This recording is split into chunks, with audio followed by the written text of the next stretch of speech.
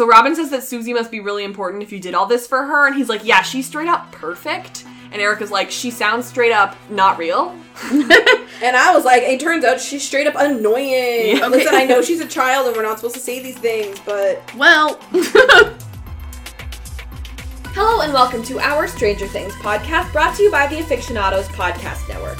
My name is Robin Jeffrey. I'm a 26-year-old actor and artist. I like brooding anti-heroes, feminist agendas, and I remember way too many details that no one else cares about. You can follow me personally at Robin E. Jeffrey pretty much everywhere, and our fun fact for this episode is, like, what are the best fireworks that you've ever seen? So, my first thought, of course, is always like, okay, what are the best fireworks? Disney World. But Brittany reminded me that, I think 2019, we had just moved into this apartment, and our apartment is on English Bay in Vancouver, and they have, like, this, like... Do you want to give them our address? Just kidding, sorry.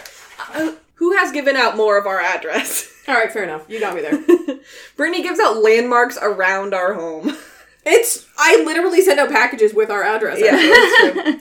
So we had just moved in, and they have this, like, it's sort of like a fireworks competition? Yeah, it's like a multi-country fireworks competition that happens in English Bay of Vancouver every single year. Mm-hmm. So we moved in 2019, and then COVID happened, so we haven't seen it since. Yeah. But when we moved in and we got to see the first one that we got to see living here, everyone else had to, like, go and file their way down to the beach and try and get a good spot. And we brought chairs out to just literally our balcony. And watch the fireworks from, like, just, like, a block away from them. It was amazing. It was, like, it's right on the water, so, like, our view was literally of the barge shooting the fireworks off. Mm-hmm. Like, if we were any closer, I would have been, like, genuinely afraid. And it was, like, several days long, wasn't it? Yeah, it lasts for, a couple... I think it lasts for... Oh, God, I can't even remember now because it's been 2 years. It was, like, a week, I think. But it's about 2 weeks long, actually, because we missed the first round when we moved. We moved in, I think, for the last one. Yeah. But there's something like 4. That's awesome. Yeah, it's really fun. I hope they bring it back next year, because it would be really fun to watch. Yeah. Living in Vancouver, people just set off fireworks whenever they want. Yep. Yeah, it's actually deeply annoying. But it's never where I want them to be, where I can never see them. The amount of times I just run out on my balcony, I'm like, okay, where is it? Can I look at it? Is it pretty? And I just can't see anything because it's behind a building. It's so weird that people do it, though. I'm like, why are you doing this? It is a Tuesday. Yeah. Mm-hmm. And my name is Brittany Ray. I'm a 32-year-old artist and writer. I like badass bombs and long naps. I'm on Twitter at Britannia, where I can be found attempting to be interesting and talking about my cat. And the best fireworks I ever saw, I'm sorry to say that they were not there for this. I was with my sister at Disneyland in, I think, 2017. And we saw, I think it's Illuminations, but I'm not sure. No, World of Color. I don't know what it was. It was at California Adventure, and it was half fireworks, half, like, a literal visual show in a fountain. You know, like, they would do, like, the water and, like, create screens with the falling water. Oh, yeah. And it was just, like, we had been going all day. Our feet were killing us, but we were standing there. We were like, this is the best thing we've ever seen, and we cannot leave until we finish. It was just, Disney fireworks are amazing. And apparently, they're zero emissions. Yeah. I had no idea, but apparently, they're not bad for the environment. So. Which is good, because they do them every single night. I was about to say, the amount of fireworks Disney puts out a night, they better need to make it environmentally friendly in order to justify it. Yeah. Exactly. And my name is Samantha Coley. I'm a 29-year-old television critic. I like over 40s OTPs and making playlists. I'm on Twitter at Sam Casey's, where you can find me yelling about television and fangirling middle-aged actresses. I would also say probably, like, the best ones that I've seen are definitely at Disney World. Yeah. But, like, the ones that I can remember the most, actually, I had a dancer, and then I'm like, oh, I might change it. I saw fireworks a lot when I was a kid, because I grew up in America. That'll do it! And, you know, every 4th of July, every New Year's, we would do it. I remember one of them... The one that I thought of earlier was my dad had, like, lots of rich real estate friends with, like, lake houses. So one year we went to one of their houses on the lake for 4th of July, and they did, like, a really great one. Like a whole show? Like a whole, like, show there. That was pretty cool. And, like, I think that I remember that one being cooler than usual because it was summer, so it was hot, and it was, like, on a lake, which is, like... makes everything better. But, like, I just remembered that every New Year's, we would go to my, like, mom's aunt and uncle's house, which was, like, down the road from our house, but next to, like, this big open field, and they would set off fireworks at midnight every New Year's, and we would, like, it's down a dead-end road, so we would just lay in the street to watch them. Yeah. Mm-hmm. So that was fun. Yeah, as you were saying that, I was like, I just remembered my favorite fireworks, and they were fireworks that I hated that we did on New Year's in Hawaii. We would always blow up a gingerbread house. Oh my God. I loved doing it. The reason we built gingerbread houses was because fireworks are legal in Hawaii. So we would buy a bunch of fireworks and stuff the gingerbread house full of fireworks and then blow that crap up. That's insane. Today we have words to say about episode 308 of Stranger Things, The Battle of Starcourt. So a battle happens at Starcourt Mall.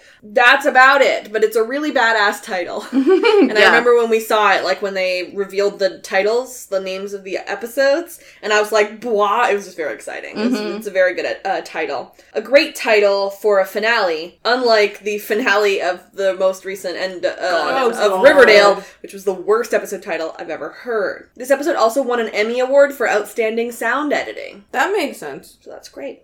We did have a couple of thoughts from listeners before we jump into this final episode of the Stranger Things podcast for the foreseeable future until season 4 comes out. Unless there's a bigger trailer. I mean, there's definitely gonna be. There's gotta be, right? So we did have a couple of thoughts from listeners, and these were about the same thing. Okay. So is it us being stupid? Maybe. Okay. It's just something that genuinely didn't occur to me for some reason. So, AJ on the Discord said, I think it would make sense that Steve said he loved Nancy only in their senior year because season 1, I got the vibe that Steve and Nancy only dated because they were attractive and popular. Then there's the big turnaround of Steve realizing his friends suck and he starts to be the good guy. He starts the good guy Steve era. So it kind of fits that that's when he really falls in love with Nancy, which also makes season 2 hurt more with the breakup. And then Harry commented on our SoundCloud and said, when Steve says he was in love with Nancy during first semester of senior year, that's not a mistake. During their scene in the car in the beginning of season 2, Steve is working on a college admissions essay, and he suggests that he might skip college and just go to work for his dad. Then he explicitly says that that would let him stick around for Nancy's senior year so she wouldn't forget about this pretty face. So Steve is a year ahead of Nancy, which means that she's a sophomore in season 1 when she sleeps with Steve, and a junior in season 2 when Murray suggests that she and Jonathan just take the damn bed. For some reason, it did not ever occur to me that the teens were all in different years. Yeah. I just thought, all the kids are in the same year. All the teens must be in the same year. Right. So that blew my mind that I was like, wait, Steve's a year older than them. Wait, so how old was Nancy when Murray was being gross to them? She was a junior. But we don't know. Oh my god. But another thing that we were talking about in the Discord, we were like, oh my gosh, Steve is a year older than them. How did I never put that together? No one knows what year Jonathan's in. But her being a junior, she's, what, 15? No, junior, she would be 17. 17. Yeah. So it's... Freshman, sophomore, junior. Got it? Yes. Yeah. Yeah, although I do remember at the beginning of season 2, that scene where she and Jonathan both walk out of a classroom and then Steve shows up and, like, kisses her and is wearing those sunglasses and he kisses her up against the locker. Do you remember that scene? Yes. So since Nancy and Jonathan come out the same classroom, I assume that Jonathan's in the same year as Nancy. For some reason, I would assume that as well. Yeah. Especially if they come out of the same classroom. You don't take mixed age group classes in high school. Because I thought since Steve has this summer job and is talking about how, like, he's going to college next year, or, like, he would go to college next year, and Nancy and Jonathan also sort of had, like, a summer job, like, it just didn't occur to me that they were also not heading off to college next. Yeah. But then I realized that they, like, wanted to put it on their college admission. And so, like, for some reason I was like, well, you're a little late. I didn't think that was for next year. But thank you to everyone who helped us with that one. We finally figured it out. We put it together, you guys. We're brain dead, but we make it work. At least we're pretty. Yeah. Exactly. They can't see us. And I was going to say we have nice voices. But they all sound the same. But they all sound, yeah. Apparently. They sound the same and we're all vaguely annoying. Yeah. So this episode is the finale, obviously, which means that we need to, we're going to cover it chronologically. Fine. I did the first third, so I will be doing a summary of the first third. This episode is so long.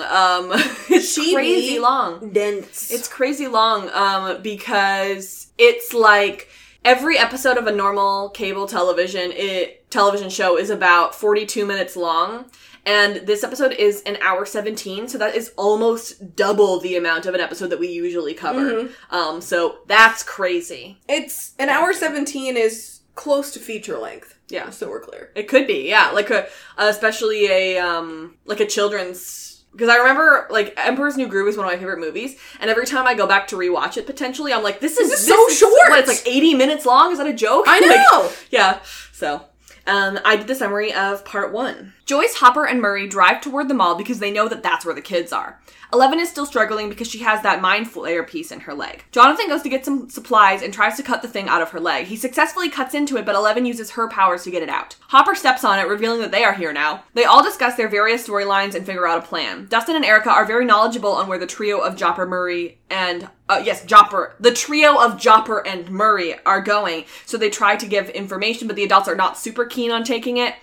Hop wants them to talk to them over the radio so the kids don't have to go down, but they need a radio that's stronger than that. Steve, Robin, Dustin, and Erica get in Todd's car and drive to the hill that Dustin's powerful radio is on. Nancy and Jonathan are meant to take the kids back to Murray's place to be safe. Joyce promises that she'll be back soon, and Will is worried about her. 11 also has a heart-to-heart with Hopper. He tells Mike to be careful. Hop is pissed that Joyce is coming on the mission, but Murray explains they need 3 people. The kids go out to the car, but it won't start. They see that it's been tampered with and that Billy is out there revving his engine menacingly. They head back into the mall. Murray explains their plan in the elevator, and Jopper argues some more. Immediately, there are soldiers waiting for them. Murray tries to trick them by speaking Russian, but Hopper jumps out and shoots them all at the first sign of trouble. Scoop's troop drives to the hill, and Steve accidentally reveals that he doesn't totally believe Susie exists. The car can't get them all the way up, so they have to walk up the rest of the hill. Mike calls for them, but they haven't answered yet. Nancy preps a gun, and Max is worried that Billy is going to end up dead at the end of this. Oops. Bad news. They realize that they can get the cable they need from the show car that 11 flipped. Under the mall, the trio have stolen some soldiers' outfits and a little car. Murray jokes with one of the guards. A little car. And he lets them through. Dustin calls him on the radio, which works, and Murray says that he'll call them if he needs them. 11 couldn't get the car flipped back over, so she tries to test her powers out on an empty Coke can. Jonathan gets the cable, but just then Will gets neck shivers, and they have to run away because the monster has broken through the roof. Grigori and his friends go down the elevator and know that Hop is there. Hop is worried about 11, and Joyce tries to comfort him. They joke around together, and Joyce finally agrees to go on a date with Hopper, and yay, it's adorable! Meanwhile, Murray is still in the vents. Dustin and Erica help him make the right turns. Steve notices the lights in the town going crazy. They call the mall group to warn them, but the monster itself is the only thing that answers. So like a lot of single sentence action. Yes, correct. So let's get started. Jopper and Murray are driving to the mall. They're in the food court. They're worried about their kids. And Murray's like, you know what? We don't necessarily know that it's them. And it's like, yeah, we do. It's definitely them. Literally no other kids would be caught up in this. Yeah. It literally follows them. Like, what other children do you think? Yeah. Are their specific kids, most of the time, are the cause of the issue. Exactly. So 11 is struggling and no one really knows what to do. So Jonathan goes to get some supplies to try and get the thing out of her leg, and he like heats up a knife and everything. Honestly, props to Jonathan for doing this. Yeah. I certainly would not have the courage. I'm unfortunately going to have to give Jonathan credit for this because it was pretty smart. Yeah. Yeah, it was like really quick thinking. And he really like did take one for the team to like start rooting around in her leg. Which was everything. Gross. Absolutely graphic. But he knew it was what had necessary, to happen. Yeah. What would have happened if they just left it in there? Do you think it would have, like, taken over or something? I think that it's partially, like, a homing beacon. Ooh, that makes sense. Yeah, and then also, like, she'd probably just pass out from the pain eventually, because that's how much it hurt. Yeah, fair enough. And then, so I think that's probably what it was doing, was that it was trying to make her hurt enough that she passed out from the pain, then she's just sitting there and it knows exactly where she is. Alright, okay. So Robin tries to tell a story to make her feel better about how Beth Wildfire on her soccer team, like, got slid into and her bone came out. First of all, of course, she plays soccer. Yep. Oh, yeah, she's gay. You absolute lesbian. Yeah. The only gayer sport would have been Softball. Yeah. Sam, what sport did you play? Several, but mostly softball. There you go. Robin, what sport did you play? Also softball. It's okay, I played soccer, so. Okay. We've covered Oh my all god, the I also sports. played soccer. Oh my god! Well, let's just cover our bases. I played volleyball and basketball as well. I also played volleyball, basketball, soccer, and underwater hockey. I played soccer and softball. My mom made me do these things. Yeah. If it had been up to me, I would have done no extracurriculars, and I would have stayed at home and read books. I respect you. Yeah. I also did Celtic dancing. I love and tap that. dancing. Do you have any pictures? I did I clogging. don't know, I might. I did clogging. Clogging is much better. Is it? I did well, tap dancing sucked. I did jazz too. I did theater. That covers all of them. I did a lot of theater. I also, like, to round out all the dorkiness, I also was in band. So, like... Naturally. I didn't want to do any of those things. I wasn't in band, but I did have a YouTube collab channel where we talked about Harry Potter. That's somehow more dorky than being in band. I own that. I know you do, which is why I feel comfortable calling you dorky for That's it. okay. So, Robin tells this story, and Steve's like, you're not helping, and she's like, oh my god, sorry. And I'm like, I see where you tried to explain, because you didn't get to the point, you didn't get to the point of the story where you said Beth is actually fine, and she didn't lose her leg, and all is well, you know? Like, you just didn't get to that point. Yeah, it was more like, hey, well, my friend got hers kind of in the same way. It's like, okay, how does that help, buddy? Yeah. If I was her, I'd also be, like, very much panicking about, like, this horrible thing that's going on. I had a terrible nightmare last night that, like, literally... Do you guys ever have nightmares that straight up actually wake you up because you're so scared? Yeah. I literally had one 2 nights ago, and then last night, but it was about the Hawaii House. Yeah. It was, like... gory. It was scary. And I had a gory one. And so, like, I literally, like, woke myself up like that. Like, I can't imagine, like, actually living that. I just, like, I've never been around that sort of thing, and I'm glad that I haven't. I'll tell an anecdote if you like. I'll allow it. The only thing that's been close to this that I can, like, remember wasn't even gory because no skin was broken or anything, but my parents played baseball. They played slow pitch while I was growing up. Mm-hmm. Yeah. Which is why I was then forced into softball and now have a deep, deep love of baseball, because I'm not allowed to not like baseball. But I like baseball of my own volition, you guys, don't worry. But it was deeply ingrained into me. Either way, my parents played slow pitch, my mom played third base, and my dad played left field, so they kind of were always, like, sending the ball to each other. Okay. Or he was always throwing it to her. Okay. And romance. So, when I was a kid, yeah, like, they met from playing baseball, and my grandparents met playing baseball. So, like, I should probably get on the baseball. God, what the hell? Why haven't we had you playing baseball? I know. Because I really hate playing sports because it feels like the stakes are too high, and I don't want anyone to look at me. All right, fair enough. Anyway, so they're doing that. I'm, like, 8 years old. We're camping. We're doing a tournament.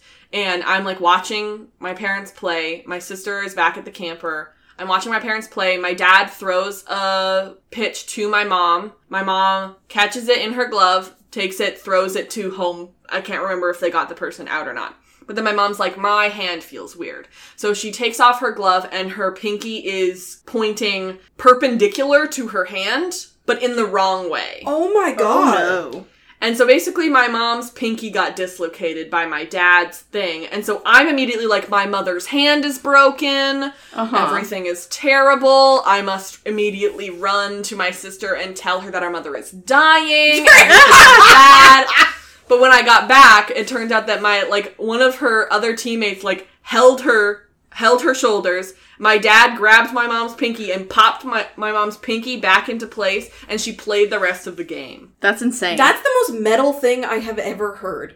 So 11, really? Just, like, suck it up. But, like, the pain threshold that women have is insane. Yeah, it really is. Like, I know that the cultural idea is that men are strong and can take pain, but the amount of pain that we go through on a monthly basis while our organs try to literally leave our body, I am not surprised that they just popped your mom's pinky back in and she kept playing. Yep. Well, and then it was bruised, but other than that, it was fine. How do you know to, like, where to pop it back in? I think you just try and make it straight. Really? Yeah, because, like, it's over here, so you just try and get it back into... You just get it back in the socket. Mm-hmm. Oh, that's so gross. I was not there for that part, but I had heard about it. Yeah, nothing but respect for Denise right now. Yeah. So Dustin won't stop saying Jesus Christ, and I guess I support him for that. Yeah, same.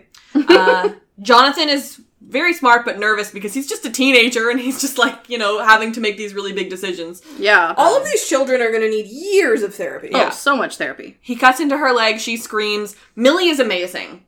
She's so good. And we all know that already. But True. when I was in theater school, we had this thing called impediments. It was a thing that we did for acting class. And it was basically, first of all, you started with something that was, like, small. Like, I did period cramps, where, like, you're just going through a scene, but you have this impediment going on. Or, like, someone would go harder and they'd go, like, my pinky's broken, or whatever. Okay. You know, like, my wrist is broken and that's my impediment, or whatever. Okay. And then we had and then we had to, like, kind of just go up in intensity. And so I did, 3rd-degree burns. Oh my god, Robin. And so, basically I had a scene in which, like, I poured, like, a giant vat of, like, water all over me. It was cold water, but I pretended that it was, and then I just sat on the ground screaming, basically. I remember this story now! Yeah. But Fun fact, you guys, I was actually going through a breakup at that time, so I literally just cried about that the whole time, and everyone was like, whoa. I got, like, top grades on that. Like, didn't someone ask you if you were actually okay because they were concerned for you? Yeah, and I was like, yeah, I'm fine. I'm good. Oh, yeah, because then you got up and just turned it off, and everyone was like, yeah. Are you okay? Yeah, well, I made sure it was very cold water, because you know how sometimes heat feels like cold? 100% when it's so hot. Yeah. So anyway, that's what I did. And so it reminded me a lot of that. And it's like, she's really putting in that work. She's doing impediments, but she's doing it. She's doing it. That's very cool. Amazing. I thought she was so good. So Jonathan's like I said, rooting around in her leg, and she like calls him to stop, and thank God. And then she's going to do it herself with her powers. Like, I really thought he could get it at first, but then, like, he can't find it.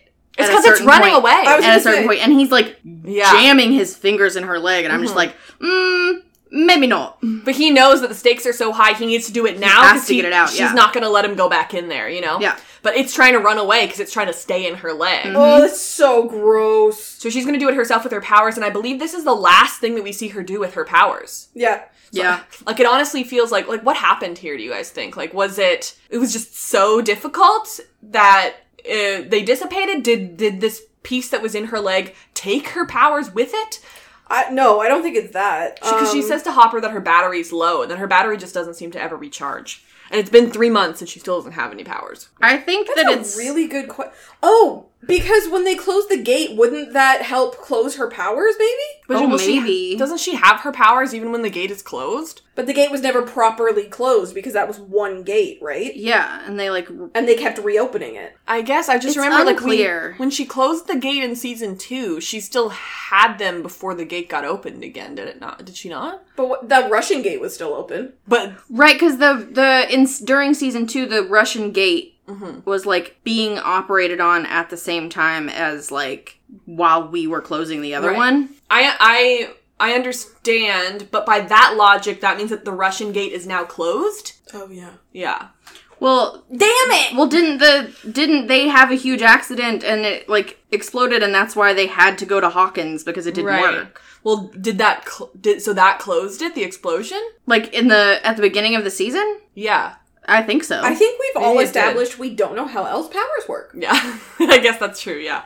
I wonder if maybe they'll make it a little bit more clear in next season, because I want to know, we still don't know how long the time jump is, and did she ever get her powers back? I assume narratively that she didn't. I also assume she didn't. I also kind of wonder if... She'll probably have to, like, get them in a, like, super clutch moment. Yeah. In the season. Yeah, I wonder if she's drained down due to, like, extreme emotional trauma. I bet she doesn't get her powers back until the finale. I bet she doesn't get them back until she sees Hopper. Her power was her love for her dad. Well, like, she always had powers, right? But, like, she also, like, she'd been through unimaginable things. She was also really young and didn't really understand all of them. Now she actually has, like, psychological ability to, like, process these things. So I wouldn't be surprised if just the extreme emotional stress of all of this, like, knocked her out. Right. So she gets the thing out, and, like, all of the glass breaks behind her. Like, she's really working hard.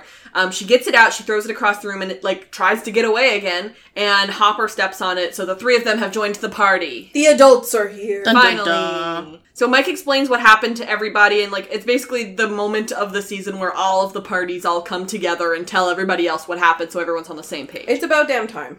They say that thing is 30 feet tall, and Hopper, by the way, sorry, it did destroy your house.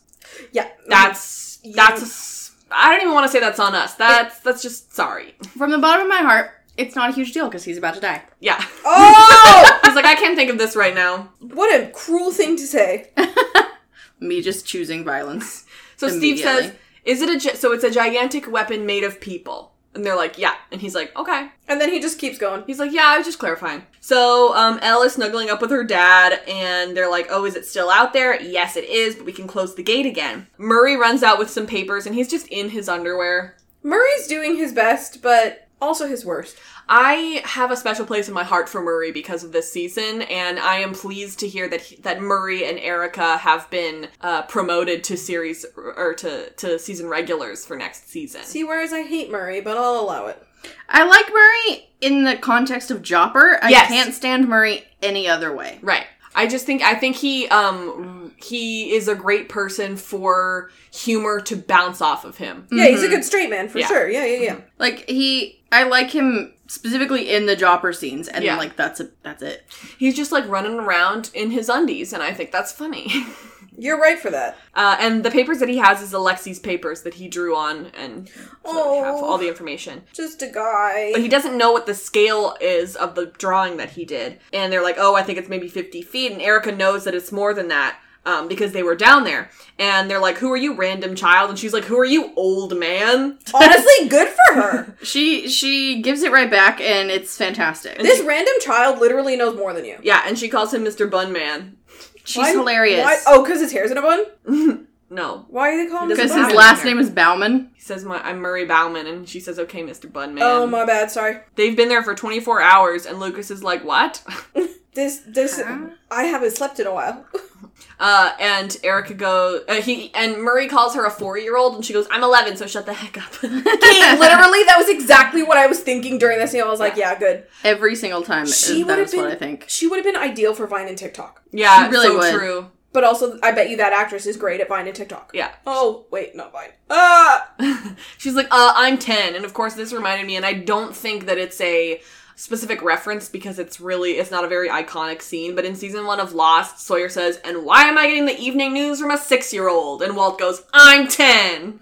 Yeah, I think it's just a coincidence, but I like that you can make those But of course I'm gonna put that together. Well, because your thing is, if you can make it about Lost, you will make it about Lost. And my thing is, if I can make it about Vera Farmiga, I will make it about Vera Farmiga. So, or Star Trek. We all have skills. So Erica calls him a bastard, and Lucas is like, oh my god, language! Because he has to be her parent. And then he immediately lets her go off and do something else, which I love. Also, how come Dustin's allowed to swear? Because he's friends with Dustin. Because he's the same age as Dustin. Yeah. So Dustin agrees with Erica, but is like a little more polite about it. And they're like, we can help you find it. You guys can go and do the dangerous stuff. We're just kind of going to be helping. We're supplementing. We're your navigators. Yeah. And it's a good idea. Yeah. And Hopper's like, no. And I'm like, you won't let them be the navigators? Like, what else are you going to do? You don't have any other information. Hopper, as we've mentioned a couple times, there's points where Hopper is extremely annoying because they wanted him to be abrasive and overprotective. Yeah. But he just kind of comes out sounding like a dick. This is one of those times because, like, if this kid has the resources you need, use it. Mm-hmm. It kind of reminds me of last episode when, like, Max started talking about, like, how to clean a wound and stuff, and Jonathan and Nancy were immediately like, okay, this kid knows more than us, so we're obviously going to listen about that because I don't have any information. Exactly. I don't know how to do this, and so it sounds like, if she's going to speak on any type of authority, then we're just going to listen to it. Exactly. And Hopper is just not willing to do that. And I think that also comes with him being law enforcement. Oh my god, that's totally it. Because Joyce doesn't do that. Yep. Yeah, it's just like, they definitely made Hopper's character like this to, like, make him, like, the grouchy old guy who banters, but at the same time, I'm just like, sometimes he's kind of an asshole. Yeah, they, like, sacrificed a lot of the growth that he had in the first 2 seasons for, like, weird 80s tropes in this season. And it just didn't work. So Hopper starts setting up his gun. Dustin and Erica are, like, pretty sure that those people are going to die down there because they're not listening to them properly. And she says about Hopper, he's going to die. And so you're like, haha, whatever, Erica. But then it turns out to kind of be foreshadowing. And then he does. Oops. And they're like, well, you didn't die. And they're like, yeah, but we almost did. Close enough. But did you die, though? Yeah. And so, all the boys are like, wish you had been there, ditto, and then they really missed him, and they hug, and everything. It's actually extremely cute. Yeah, and Erica's like, ew, gross, hugging. And I'm like, come on, Erica. You know what? You need a good hug. Yeah, so true. Unless you don't want it, then that's fine. So Hopper gives them a radio, and they're like, well, we need something stronger than this. Oh, wait, I already have literally everything you need. Will you just listen to me? But I do need to go to the radio tower, and also, can I have a car? Can I have a car? And Hopper's like, I have one, so that works out. Yeah, this is fine. What a coinky dink. Yeah, so Steve and Robin also get to go because they're the Scoops troop, and they're the only ones who know how to drive. And I guess they've been working together, so it's like, they might as well. And, I think Joyce wants Will specifically to go with Jonathan as well. So it's not like they're going to send Nancy and Jonathan with Dustin and Erica, Yeah. So Steve gets to drive Todd's car, and so now Steve is the car's father now, not Todd. Makes sense. Screw Todd. And I do have to say something. Okay, you can. Listen, he's working with the chief of police, so it's not a big deal. But, Okay. Steve, do you have your license on you? Probably not. Steve, you're also still definitely high. Yeah. Oh, a little bit, yeah. Like, for sure. literally, based on what he does later, definitely high. Yeah. So, back in the mall, Murray explains his frankly insane amount of keys to Jonathan and Nancy, who aren't going to remember anything, and They're just gonna try them all. if they actually got to Murray's house, they would just try their best. You know? Man, I would just kick down the door. You know what? What? They never get there, so it literally doesn't matter, but they'd probably, like, split them up between everybody, and everybody would just start trying the, like, 3 keys that they have. 100%, you know what I mean? yep. So Joyce promises to come back to Will after she finishes this, because Will is being sent away to Murray's with Jonathan, and he's worried about her, not himself, because she's the one who's going into, like, the belly of the beast. And she just, like, won't stop hugging him. She's a a really really sweet. good mom. I feel like we did not get enough Joyce and Will this season. We never do, I Yeah, think. more Joyce and Will. I feel like season 2 gave us the most Joyce and Will. Yeah. And I said thank you. More Joyce and Will, please. Requesting, I want season 4 to be so full of, like, Joyce with Will and also 11. Yeah. Because I feel like those are some really key relationships that we haven't gotten to explore as much as we should. Yeah. Because they usually get split up during the season. So 11 tells Hopper that her battery is low, and it's interesting that she's learned that language for it, since she didn't really grow up knowing a lot of, like, she knew a lot of technology, but I wonder if she, like, learned the language for, like, battery and stuff like that. I kind of wonder if she got that from Mike. And she might have done. Oh, that makes sense. Yeah.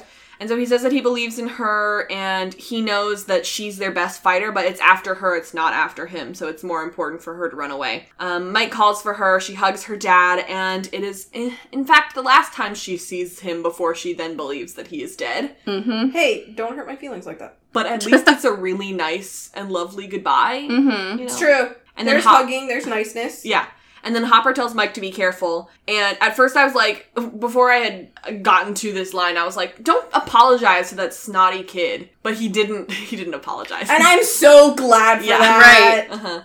Like, Mike has obviously gotten better as the past few episodes have happened. But I'm also just like, don't apologize to him, because he was in the wrong. Yeah, everything that he did, he had it coming. T. And then Joyce didn't go with him, or with, like, the kids, which Hopper, for some reason, expected that she would. Why would he think that? You know? I don't know. You need there are 2 keys. I guess Like, he thinks that his arms are long enough to do both of them or something. Honestly, I mean, if you've technically- never seen it, you could assume that. Yeah. But I think, didn't Alexi specifically say that, like, there are 2 keys because 2 people need to do it? Yes. Me, Robin, extremely thirsty. But, like, did he say that to Maybe just some- Murray, or... Sometimes I just assume that the things that Alexi told Murray, he, like, eventually recanted. But I guess I don't know 100%. So Hopper wanted it to just be Murray and Hopper so that Joyce would be safe, but Murray explains that they can either, like, the 2 things that they can do is either turn it off or explode it, and they want to explode it, which means that it's a 3-person job. I like the exploding one. Yeah. So we go outside, Elle is still bleeding, and she's leaning on, of course, Mike and Max, who are the 2 people that she actively leans on. Other than Hopper, of course. And I like that it's like she, instead of just leaning on Max or just leaning on Mike, which is what she was doing at the middle and at the beginning, she's leaning on both of them at the same time, and they're both willing to work together to help 11. Yes. You know what that is? Growth. And it's like, it's nice to see them reach that point because they've been at odds all season. So, like, it's just narratively satisfying to see them work together. So Nancy goes to turn on the car with all the kids inside, but it won't turn on. And they're like, it's supposed to be a brand new car. They have a battery, they have gas, so, like, what's going on? Jonathan goes and looks, and it's been tampered with. Dun dun dun. So, do we think this was Billy? I think that's the implication. Yeah, I think it has to be, because Billy is, like, the only person who's still, like, a human and not inside the monster. Exactly. So yeah, I think it was. And I love the idea that he, like, parked really far away, went up, did that, and then went back to his, like, sadly walked back to his car just to sit there and rev his engine a bunch. He was like, I'm gonna be vaguely threatening right now. Yeah. But from a safe distance. So yeah, Billy is there threatening them, and I love that the fact that his license plate sort of spells out the word peace. It's PCE and then the 3 numbers. Oh my god, does and it? I'm like, yeah, I'm just like that's not, no. That's the opposite. So you lied. Ooh, who gets Billy's car after he dies? Oh my god, I hope it's Max. Yeah, they're like, you grow into this. Max would be bitching in that car. She basically already knows how to drive. And doesn't he, like, slam that car into another car? Like, isn't it pretty damaged? Oh, you're right. Another Steve car. does kind of destroy it. Yeah, that's true. Never mind. But so still, Max would look cool in that car. Also, Max could take the time that it would take her to be able to drive to fix the car. I love the idea of mechanic tomboy Max. Me too.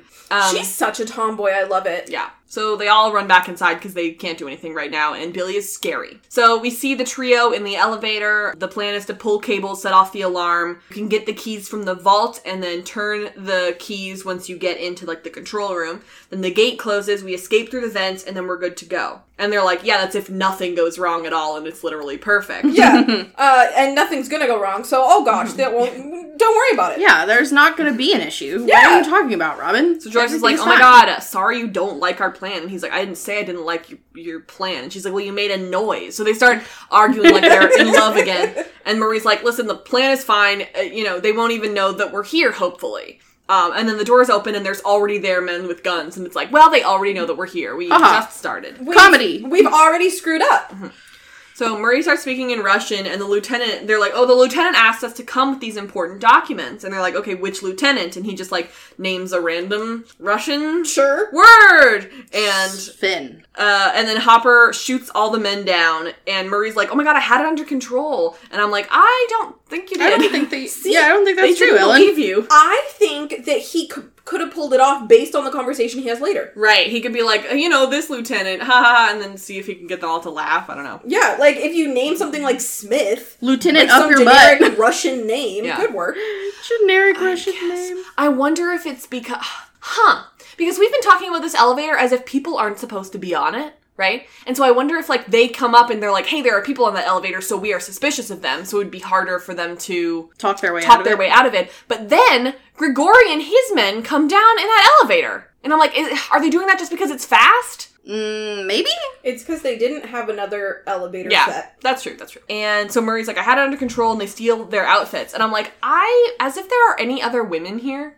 Yeah, I was thinking that later when they talked to a different guard. Yeah. I was like, I haven't seen any other women. How is this guy not noticing that Joyce is a woman? Which is why I think they keep Joyce in the back. Yeah, I think so too. When they go and talk to that guy. Yeah. Yeah, that makes sense. Mm-hmm. So the Scoops troop is still driving, and it's, like, so far away. But it's weird because they keep being like, oh my god, this is so far away. But when Steve, like, sees the thing, and he's, like, is able to get back to the mall and run into Billy's car in, like, such a quick amount of time, I guess he really sped. I don't know. On IMDb, it said, when the kids leave the mall and are driving to the antenna hill, it seems to take a long time. Yet when they're on the hill, they can see the mall clearly, as though the hill is overlooking the mall from, like, half a mile away. So that maybe is an oops. Yeah, don't worry about it. I don't know how geography works, but it could be further. I'm like, if this would all have been... how geography works. This all would have been fixed if you had just taken out that line about saying it took a long time. So Robin says that Susie must be really important if you did all this for her, and he's like, yeah, she's straight up perfect. And Erica's like, she sounds straight up not real. And I was like, it turns out she's straight up annoying. Yeah. Listen, I know she's a child and we're not supposed to say these things, but... Well, Erica was right to dunk on her, that's all I'm going to say. Yeah. Dusty buns. Yeah, how do you let her say that? How do you let her say that to you? Call you that? Honey, I'm going to start calling you Dusty Buns. Do not. Why not? I don't like it. I was going to say, Hopper's blood is on your hands, Susie. Yeah. That's harsh for a child! And she'll never know. Alright, fair enough. So then Dustin gets upset that Steve is hesitating on whether Susie is real. I mean, Steve's his man. Yes. Yeah. It would be insulting to hear that from, like... your bro. Exactly. Yeah. So now they do the turn left now thing, which I think happens in around the finale in every single season so far, is we're driving past somewhere, turn left. What? Turn left! When? Right now! Ah! And then they turn left, and it's always left, and it happens every season. That's funny. I never noticed that. Yeah, I knew it happened in season 2, but I don't think I clocked it in season 1. I'm pretty sure that when we were recording about season 1, I specifically clocked it because I remembered the Max one from season 2. I don't think I was a regular on you weren't. Then. So. I wouldn't remember it. Yeah.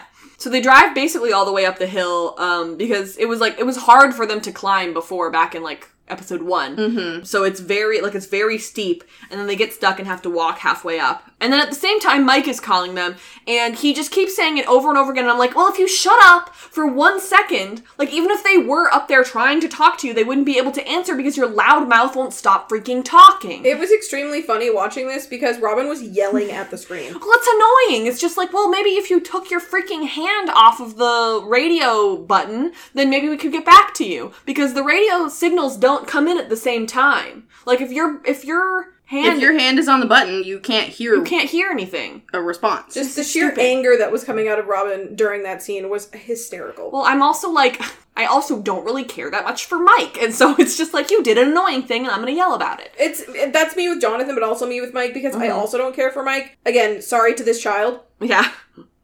So then Mike tells them that they're trapped in the mall. They need them to come get them. Lucas is practicing with his slingshot. Nancy is prepping the gun. And Max is worried that they're going to kill Billy. And Nancy's like, only if I have to, man. Like, Like, I'll try not to murder your brother, but if you try to murder me first... Yeah. Kind of gonna be on site. So Will says that it's against the Mind Flayer. It's not against Billy. And I'm like, that's a good point, but Billy's the one who would die. He's technically still in there. Yeah. It's what you would see, you know? So then they're like, oh, what about that flipped car? Haha, too bad we can't drive that. And Jonathan, another smart guy move, if you can believe it, realizes that they only need the cable from it, and that's it. Kills me to have to give this man credit. I think that later, it's not that it doesn't work, it's just that he couldn't do it fast enough, I think. Was that the problem, or did it genuinely not work? No, maybe it genuinely didn't work. Yeah, I'm like, I wonder if maybe there was another thing wrong with it or something, I guess. But so they try and lift it because 11 is, like, too weak right now, but they can't, and she, like, comes over and tries, but she really needs to conserve her energy right now, so maybe this is not the hill to die on. And she tries, but we don't see what happens until later. So, Jopper and Murray stole, like, a little car, and they drive up to a guy.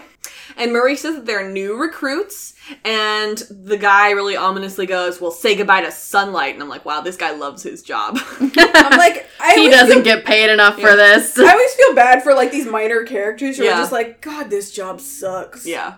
And then Murray's like, well, who needs that when we have each other and alcohol, right? Ha ha ha ha ha. And the guy loves it, and he just lets him through. He says, haha, you're such a funny guy. See, this is why I think Murray could have done it. Yeah. Russians love vodka. But maybe it's also because this guy's lower ranks. Yeah, I think that, and also, like, he just doesn't care that much. It's also that. So I think, like I said before, Joyce is not up front because there's, like, hardly any women, and he'd be, like, looking her right in the face. Staring Camp right in the eye. Yeah. So they open the door, and she's like, why are you talking so much? And he's like, well, he was a nice guy. And Hopper was like, okay, we'll hang out with him later. That'd be nice, right? Because he's so nice. Again, jealous Hopper comes to the rescue. Yeah. Against Murray? Shut up. Okay. I'm like, aw. Hopper really loves his friendship with Murray that he's jealous of this guy. Thinks he's nice. Like threatened by this Russian guy. He's like, don't talk to my friend. Yeah. Well, Murray, how about we hang out later, not him, you and him. So they open the vent and it's really small and Murray wants to, like, trade jobs. And at first I was like, well, yeah, it makes way more sense for Joyce to go down there because she then wouldn't be seen because she's a woman. And there's no women here. And also Murray could speak Russian and she's smaller so she could fit in the vent. But then once Murray gets on the other side of the vents, you realize that he has to, like, look at diagrams and everything, and it's something that probably Joyce wouldn't be able to do. Like, the reason that he goes is all, like, scientific. Yeah.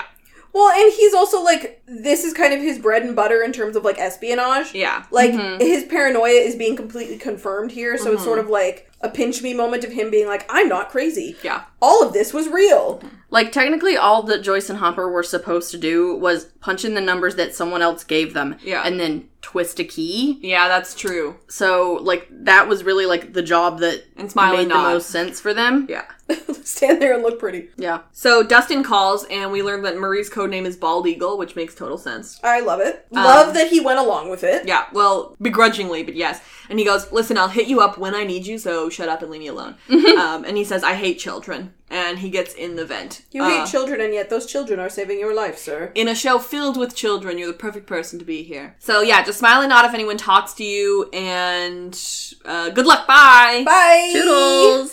So back up in the mall, Eleven's powers didn't work. They're still trying to get the car fixed and upright. They use physics to get it turned back up, and they open the hood. But then we see 11 going through the trash, and she tries to get herself a can of Coke so that she can try and use her powers, and she can't even scrunch it. And I feel like she probably feels really useless. Yeah, fully. I was saying to Sam a couple days ago when I was talking about a couple of things that I wanted to talk about in this podcast is that, like, her, without her powers, she probably feels like, what else am I? What else do I offer if I don't have this thing? Fair enough. But I'm also like, her without her powers is the exact amount of help everyone else can offer. And she's so creative and so smart. Yeah, so, like, you're still important and special. Like, just because she's the muscle doesn't mean she doesn't have other qualities. Like, is it true that she was injured and therefore, like, spends most of this time just, like, running away and, like, hiding and, like, lying down?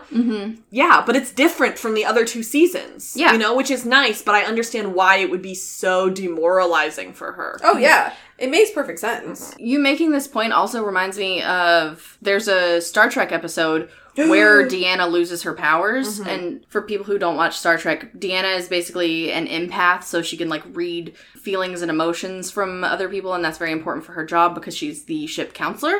And so when she loses her powers, she also feels like she goes through that same sort of thing. And the, like, moral of the episode is that she is just as good at her job, just on her own merits, even without, like, her extra abilities. Yeah. And I She think has that value outside of it. Right, and I think that's what 11's lesson will probably be, like, over the course of the next season. Yeah. Which I think is good because then she can develop a personality and an identity outside of being tortured and being a trauma victim and then having, like, these unnatural abilities that she, you know, has control over but also cause her damage. Yeah. Like, she can become a fully fledged person outside of all of that. And it's perfect because she gets to move away. Yeah. And nothing scary is, like I said, I don't know how long the time jump is. Yeah. Right. But, like, nothing scary is following her, and she just gets to, like, be in a new town, be a normal-ass person, and just, like, live her life. She doesn't have to hide And just, like, anymore. probably be a kid for, Yeah. like, maybe the first time. Yeah. Or I guess a normal teenager now. I think it's awesome for her. Yeah, I know that she definitely wouldn't see it that way, but I think it's awesome. I think it's deeply necessary for her character to be able to grow properly because if she's constantly in trauma mode / I have to be the savior mode, like, you can't sustain a character like that. It's gonna burn out very quickly. Yeah.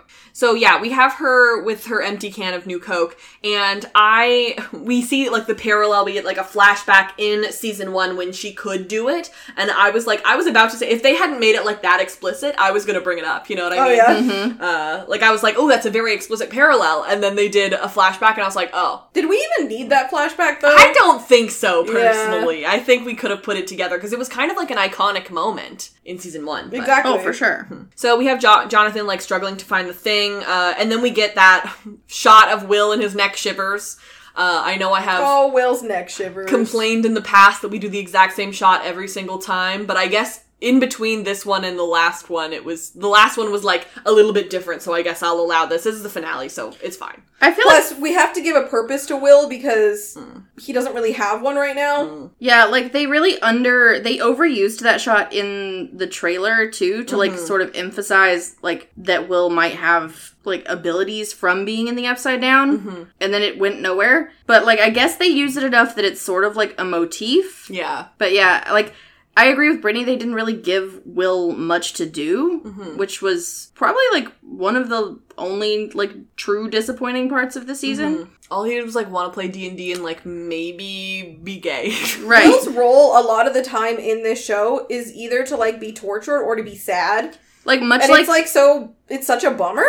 It's, like, similar to 11. Like, they haven't, like, broken them out into, like, their own personality beyond, like, how the Upside Down has defined them, I guess.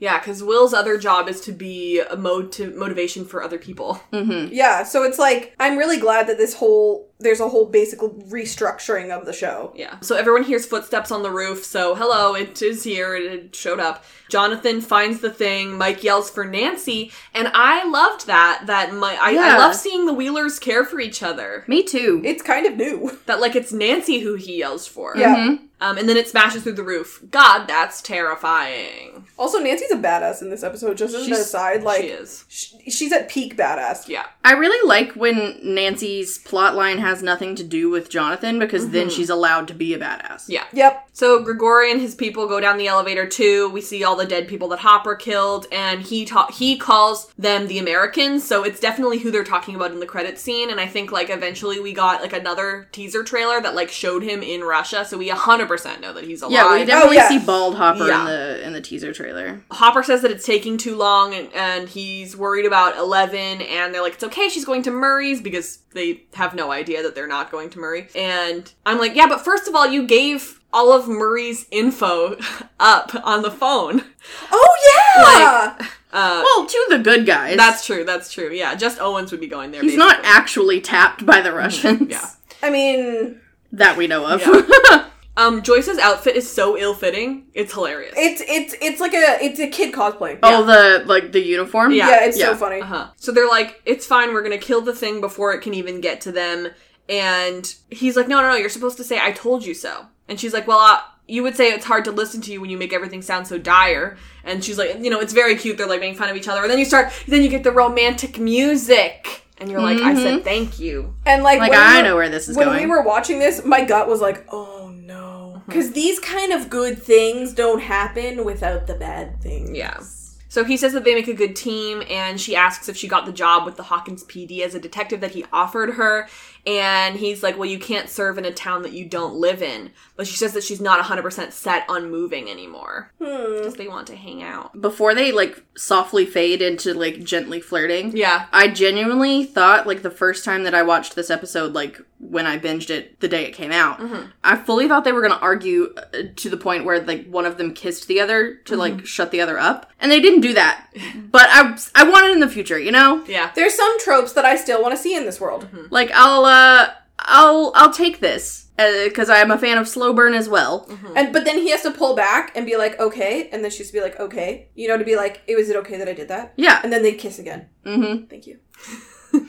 You can make consent sexy. You absolutely can. So they say that they deserve to celebrate if we make it out of here. They go and sit together, and she says that they should go to Enzo's Friday at 8, which is, I can't remember if it was Friday, but it was like the exact basically date their that original date. Yeah. And he's like, yeah, but Miami Vice is on at 10, and 11 likes to watch it, so, like, I can't be out that late. And I bet Joyce was like... funniest thing I have ever heard. But also Joyce is like, I'm also a mom who loves my children. It is very sexy that you said that. You know what? That's true. Absolutely. It could be kind of a turn on. You're right. She's like, whoa, are you telling me that you care about the boundaries and the dates that you set with your children? Incredible. I already have some children, but would you like to give me more? And I really love this also because, like, season 2 Hopper would just be, like, out late and apologize to 11. So, like, I love that. Yeah. And he's just, like, really nervous about it. And she's like, okay, well, let's go at 7 instead. And he's like, okay, I'll meet you there. And she's like, no, you can pick me up. That's date behavior. Because earlier this season, he was like, I'll pick you up. And she was like, no, I'll meet you there. Yeah, because she was still too scared. Yeah. And now, like, they've spent, several days confronting their feelings. Yeah. She knows what she wants. Yeah. And she says the word, she says date, and so he, like, hears her say that word, but needs to clarify just in case, and she's like, shut up or I'll change my mind. It's great, it's adorable. It's what rom-coms are made of. Top-notch flirting. It's top-notch flirting without a lot of hostility. Yeah. So Murray's in the vents, he asks for the help of the Scoops troop, and they're like, yes, when we talked about My Little Pony, yes, I remember the junction of when the My Little Pony happened. And I'm like, weren't you at the fan when you talked about My Little Pony? Yes, they were. I don't know about this, you guys. They really were. So then they tell him to fly right, Bald Eagle. Robin asks about the My Little Pony thing, but they don't want to tell her. Steve sees the lighting going crazy at the mall, and so they run to tell the Griswold family at the mall. The fact that they're called the Griswolds is so funny to me. So the Griswold family is a reference to the 1983 comedy film National Lampoon's Vacation, in which the family travel in a wagon queen family truckster similar to the vehicle that Nancy Wheeler drives. It's a whole National Lampoon series. It's funny because then Steve later talks about another National Lampoon movie, so that's pretty cute. Which one was that one? Hold on. It's Animal Houses. Yes, Animal House. Yeah, okay. He references Animal House, but Animal House is not, like, part of the... That's not the Griswold stuff. Like, it's the same... They're all National Lampoon movies, but the Griswold... I think it's just, like, the team that makes the movies. Oh, I don't think I've ever seen one. Because, like, there's a section of the National Lampoon movies, which is, like, all about the Griswolds. Like, What's a lampoon? They go on vacation. My mom's favorite is Vegas Vacation. Thank you. Yeah, it's each of those is like the Griswold family vacation, but it's like a specific theme each time. Like there's the Christmas. We watch the Christmas one every year. This explains why Van Wilder has always confused me. Yeah, I was like, what the hell is Van Wilder? There's no Griswolds here. Right.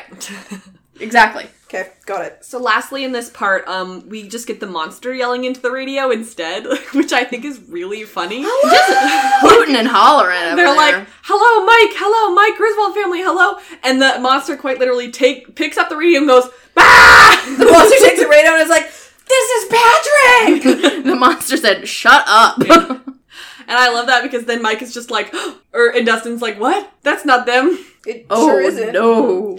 And that's part 1. Nailed it. Well, now it's time for everyone's favorite segment. Oh. All right. Actually? I have several actuallys today. Right, because it's a finale, you gotta. They're so long, there's gotta be some issues. Okay. Actually, Susie claims Planck's constant is 6.62607004. Alright, which arbitrary digit is wrong? But that measurement is from 2014. Okay. What was it in 1985 Yeah. then? I do not know. Wait, they don't even provide the answer? No. Hateful. Actually, when Dustin and Susie are talking, Susie refers to Planck's constant as a mathematical equation. Planck's constant is a number that links a photon's energy to its frequency of its electromagnetic wave. It's a quantity that is important in quantum physics. It's not an equation. Okay, well that's kind of fair, I guess. Actually, when Susie and Dustin were singing on the ham radio, both of their voices were being transmitted simultaneously. That is called full duplex as in a telephone connection. This is impossible on the shortwave frequency that they were using, which only supports simplex as in one voice at a time. Oh, okay, so they would sound like a friggin' nightmare. Right. Well, which is what I was saying about Mike as well. Are their voices transmitting simultaneously, like, diegetically, or is it, like, we hear them both because we're the audience? That was my question as well, but I didn't know the word diegetic. It's, I think that it would be fine if we were just seeing Susie and Dustin, but we are seeing Hopper and Murray and Steve and Robin all hearing and so, it like, when we're on the radio. they they hear both of them. Okay. Yeah. Actually, Dustin and I told you that most of these were about Dustin and Susie. Well, actually. Okay. Could the team not hear Dustin simply because they are on, like, the radio that Dustin is using to, like, communicate with the group, and Susie because she is coming through Dustin's fancy radio? So I believe what happens is that Dustin and Susie are on their own frequency that Dustin is supposed to meet her on, and then he tells her to move to the frequency that everyone else is on. And then so Dustin and Susie are both on the frequency that everyone else is on, and so it is my understanding that the person who did the actually is right, and you shouldn't be able to hear both of them at the same time. Especially because there would be some sort of lag between them, too. Like, there's no way that their actual song would line up. How did they get so many details right, and then that kind of big one wrong? Yeah. It's really just for the song, and that's okay. The cinematography of it all. The cinematography, for sure. It has nothing to do with that, but yeah. Actually, Dustin and Susie make an around 1,500 mile ham radio contact from Indiana to Utah at night on a frequency of 14.158 megahertz. Such radio contacts rely upon atmospheric ionization provided by the sun and would be unusable when darkness covers both locations. That's also, fascinating. Human technology is insane. Yeah. Actually, after the Mind Flayer bursts into the mall and gets a hold of the kid's radio, it can be heard shrieking on Dustin's end while he tries to reach his friends. After a while, Dustin alarms Bauman that they have a problem, causing Hopper to respond immediately. Given the fact that they all use the same frequency, Hopper should have heard the monster's noises and Dustin's attempt to talk to the other kids already, and he would obviously react earlier. Okay, listen, these are quite honestly millennials writing the show. It's fine. Yeah, I thought that the implication for Hopper and, like, their group not hearing that was that, like, they were underground and it didn't work. But that doesn't make any sense. Yeah, because later they are still because underground. they still hear them later. Yeah. Mm-hmm. I heard it. The point is that you're beautiful. Thanks. Actually, after rolling the car, Mike says, "Told you, physics." Yet no one's holding their metal stanchion in a way that would increase their mechanical advantage. If anything, their final attempt required more strength than pushing on the car with their hands directly. Like, I know, but shut up. That's funny. Actually, you know how I like to get more and more ridiculous as we go on? Yeah, yes. These are pissing me off. Actually, seagulls shown with black heads are meant to be in California. Gulls in the West have white heads. Shut up. Black-headed gulls are found on the East Coast of the U.S. Shut up. Or found on the East Coast of the U.S. Also, didn't even know those existed because we are... I think you'll find we have seagulls here in Canada. Actually, shut up. Wait. So what? So what's happening is that we are seeing seagulls with black heads in the Billy flashback of him in California. They film in Atlanta, you boob! Yeah, but they're upset about the fact that the seagulls are not accurate to them being in California. I'm so sorry that they didn't fly seagulls in across the country. Shut up! The seagulls could have flown themselves. Actually, cars in the state of Indiana do not have front license plates, only rear. Shut up. Actually, when the camera is panning through Starcourt parking lot in the aftermath of the final battle, the muzzle of one of the M60Ds mounted on the UH-1s is seen waving around randomly as though someone is playing around with it. Even if it was one of the kids, no U.S. Army helicopter crewman would allow someone to play with a loaded automatic weapon. Shut up! Shut up! Shut up! Shut up! Actually? Oh my god! In the 3 month later scene, when the cutting edge starts, you can see two white modern window air conditioners. Shut up! One higher and one LG. In 1985, window ACs weren't white. They were usually beige or dark green and had a spine fin coils instead of radiator coils. You had to make a big deal about the color of the air conditioner in the background. What fucking bullshit anecdotal nonsense? They were usually beige. They could have been white. Have you seen every air conditioner from the 1980s, you little asshole? Also, like, the television, filter that they have on to, make it look like 1985 probably blew out the white. Exactly. Actually, the Wheeler family station wagon is a Ford with a 5.0 HO engine. You can see this when the hood is opened. But the engine is fuel injected, no carburetor, which wasn't available on the 5.0 HO engine until 1986. It's doubtful that in July of 1985 that the Wheelers would have a 1986 Ford. The fact that there are grown people who go on the internet and write this stuff down. I'm so mad. Because they, how do you notice that? What do you do with your life? Also, how do you get to this point? Don't car manufacturers advertise for the year next? I think that's what they're saying, is that the Wheelers aren't rich enough to have gotten a car that's... You don't friggin' know that. They live in a nice house. They're Republicans. The Wheelers are Republicans. They're probably rich. Yeah. I mean, back then, Exactly. Not as rich as Steve's. They're 80s Republicans. Mm-hmm. And this is the last one, okay? No, I'm actually, so angry right now. I hate men. Okay, I have one more. I know this is all men. If you're a man listening to this, I don't mean you. Do you not want to hear my one more? I do, but it's just gonna make me angry. Actually, all the events in this chapter occur on July 4th. You're with me so far? When the kids get to the hill with the antenna, there's a full moon. However, there was no full moon. Oh my god! There was no full moon on July 4th, 1985? Okay, so here's the thing. That's not something you would ever organically know. Yeah. Which means this person went and looked for that just to find something to bitch about. Yeah. This is the kind of person that ruined Star Wars. They ruin every fandom. They're the ones who will make you, prove that you know how dilithium crystals work. And I'm like, you know what? I don't always know how dilithium crystals work, but I know that Spock and Kirk were gay. So check me. Yeah. Ooh, made up sci-fi technology, go burr. Shut up. I don't care. Also, this isn't set in our universe! I'm watching TV. I'm having fun. Leave me alone. It's like the people who nitpick superhero movies. Suspend your disbelief for 5 minutes, Keith.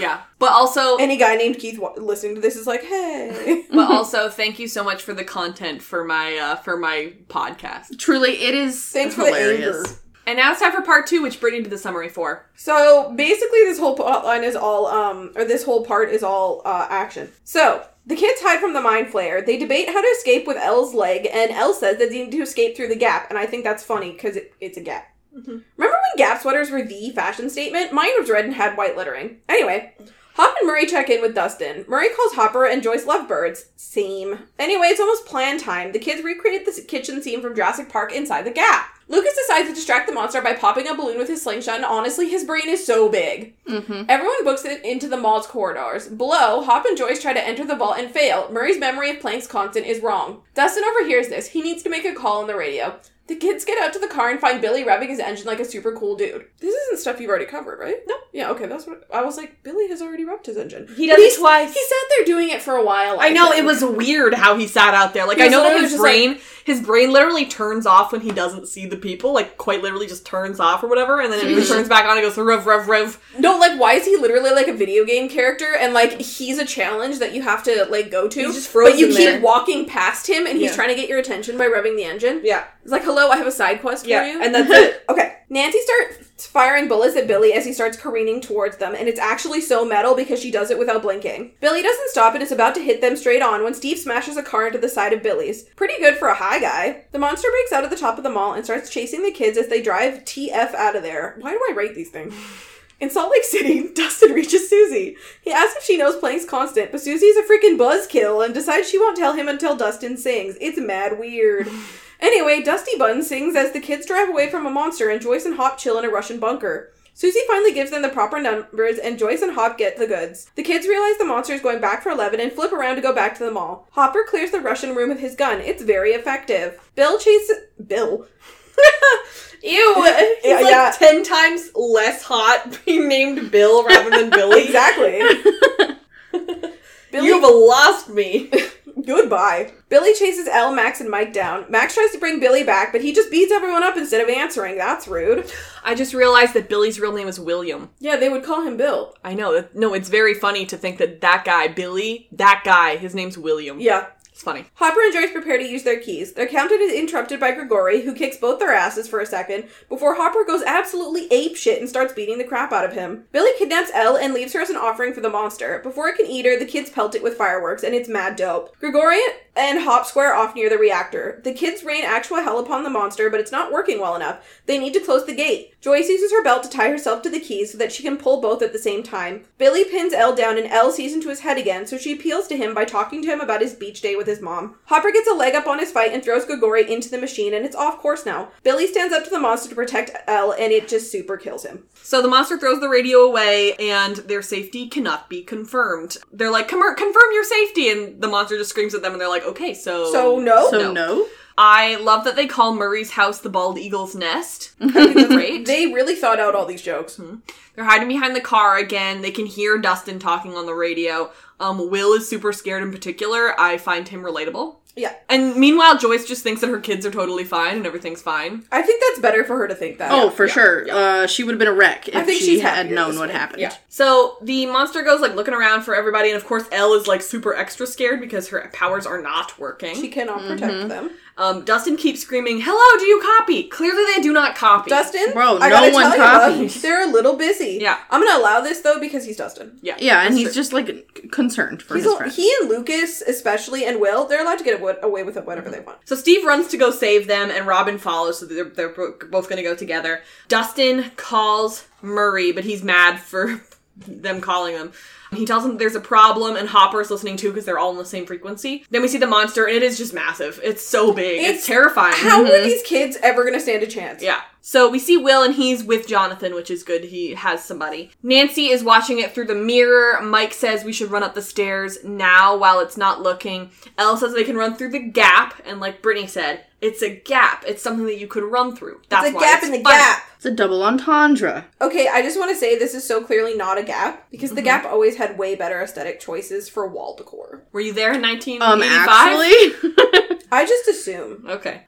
So Mike, Max, and Elle are in a different place than Nancy, Jonathan, Will, and Lucas. Max falls over, so the monster hears and goes. They've got like that weird tentacle thing that goes searching for them. There's like 10 tentacles on this thing. I'm like, why do you have so many arms, bro? So that they can suck the life out of everybody at once. All the children of Salem. Oh, God, don't! Just about to say that.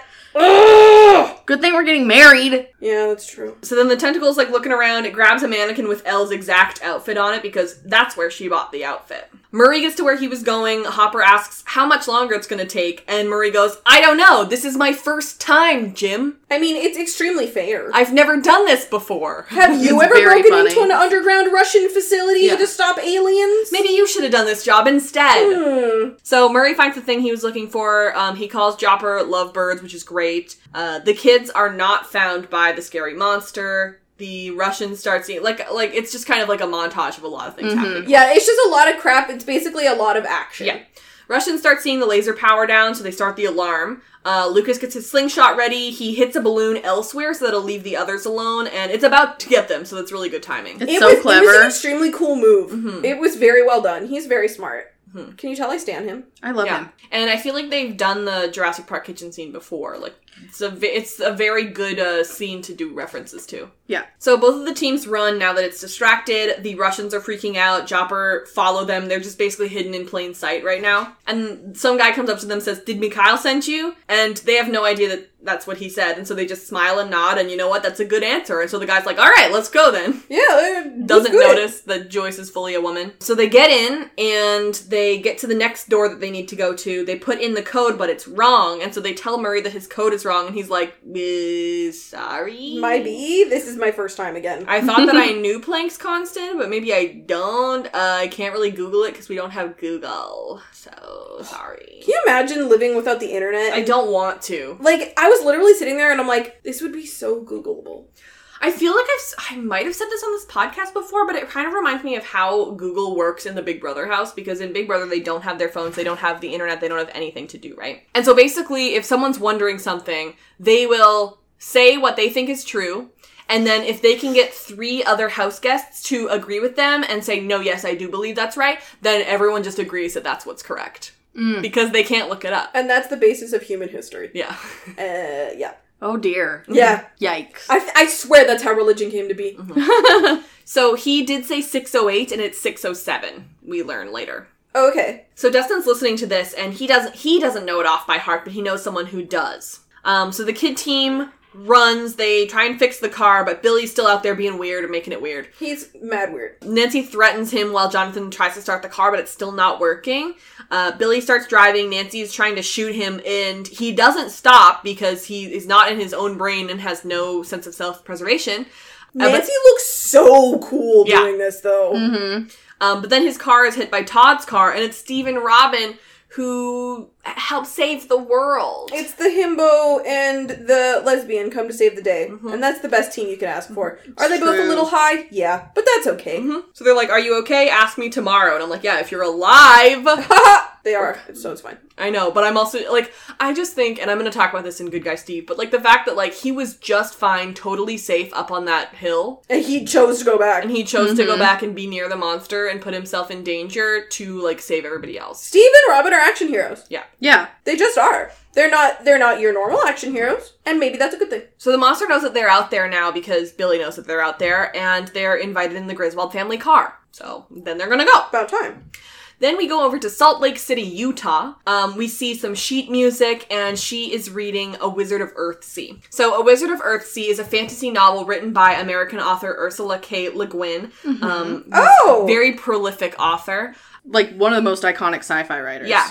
First published in 1968, it is regarded as a classic of children's literature and of fantasy, within which it was wildly influential. The story is set in the fictional I know this word, but I don't know how to pronounce it. Archipelago? Archipelago of Earthsea, and centers on a young mage named, I always think it's Jed, but she says in the episode Ged, so I'm going to say that that's how you pronounce it. Okay. Unless it's a Hermie 1 situation, and she just... Oh my god! He was born in a village on the island of Gaunt. He displays great power while still a boy and joins the school of wizardry, where his prickly nature drives him into conflict with one of his fellows. During a magical duel, Ged's spell goes awry and releases a shadow creature that attacks him. The novel follows his journey as he seeks to be free of the creature. Okay, I'm just gonna say it. Maybe J.K. Rowling stole some stuff. Yeah. Sounds like it. But also, listen, for a second, hold on. I don't want anyone to think that I'm standing up for J.K. Rowling. But also, is there an original story anymore? Like, now maybe not, but probably when Ursula was writing that. Yes, oh, for sure. Yeah, for sure. She's right. So it turns out that it's Susie. On IMDb it said, in the scene where Susie picks up the ham radio, you can see Dustin's red, white, and blue hat from the first 2 seasons on her nightstand. Aww. Hence why you didn't see him wear it at all in season 3. Okay, that's really cute. Because he gave it to her. That's very cute. So he says, Susie, do you copy? And hey, that's what I said in the first episode. That's the name of the first episode. So why didn't she answer before in the first episode? Everyone thought he was lying. Right? Okay, literally she was like, you didn't call me. I'm like, he did call you? You just didn't answer, you like, little first weirdo? of all, she has the audacity to be like, you didn't call me, and I'm gonna force you to do this, when, like, he put in the work. Mm-hmm. He called you before you even set yours up, Susie. Bro, he built an entire radio. Mm-hmm. And so she calls him Dusty Bun, and he calls her Susie Poo. Gotta go. Yeah, I have to leave. Susie Poo, I get. Where the hell did Dusty Bun come from? Well, there is... Dustin is his name. Yes. So that's the Dusty. But where the bun? Okay, so there's this episode of The X-Files. Okay. Mulder and Scully have to, quite literally, pretend to be married. Mm-hmm. It's a classic trope. It's so good. And at one point, they are talking to the guy who turns out to be the bad guy, and the guy's asking, like, how they slept, and he said, we were so tired, we just fell in bed and curled up like little baby cats. Isn't that right, honey bun? And Scully goes, that's right, poopy head. Every time I hear Susie Poo. That's right, poopy head. That's what it is. No, maybe it's I'm gonna say that's a reference. I'm fine with that. Because I was like, Bun, like, what pet name ends with Bun? And if it's Honey Bun, then okay, we've got it. No, 100% that I'm gonna say that's a reference. Thank you. I love it. So yeah, the true Superior Arcadia is the name of that episode. The True Superior Arcadia? No, it's called Arcadia. Oh, I was like, that's a weird title. That would be a weird title. Yeah, so I don't know how to talk. Good thing I'm not on a podcast. So she's like, hey, why haven't you talked to me yet? And he's like, he's been busy saving the actual world, but go off, I guess. Also, he called you. Yeah. Then, she hears Erica in the background and is jealous. I had beef with this 12-year-old.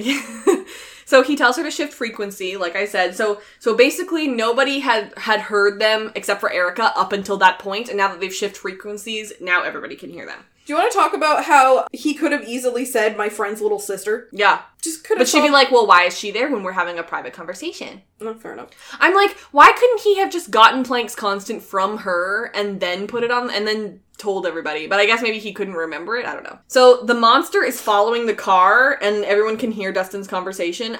This is hilarious. Yeah, this is comedy gold. This is a very welcome, as angry as Susie makes me, this is a very welcome respite from the terror and horror of the rest of the episode. Yeah. So true. Because as they're singing this song, you just get to see everyone else's confused faces, which is great. Mm-hmm. And also, like, Steve and Robin in the back of that car, in which you can genuinely see the actual monster following them, but they're just listening to Dustin and his girlfriend sing the Never-Ending Story theme song. It's great. It's comedy gold. Is it cringe? Yes. But it's supposed to be. Yeah. And it's so funny, and it's what sets it apart, and it is what reminds you that this isn't a show that's meant just for adults. Mm-hmm. Like, it can have some levity. Yeah. And this is one of those moments of levity where it's like, oh, right, this is a show about kids. Yeah, they've got, like, split screens and everything. It's ridiculous. It's kind of fun. Mm-hmm. I hate it, but it's fun. So she's mad that he hasn't talked to her in a week, and so he told her that he needs this information to save the world.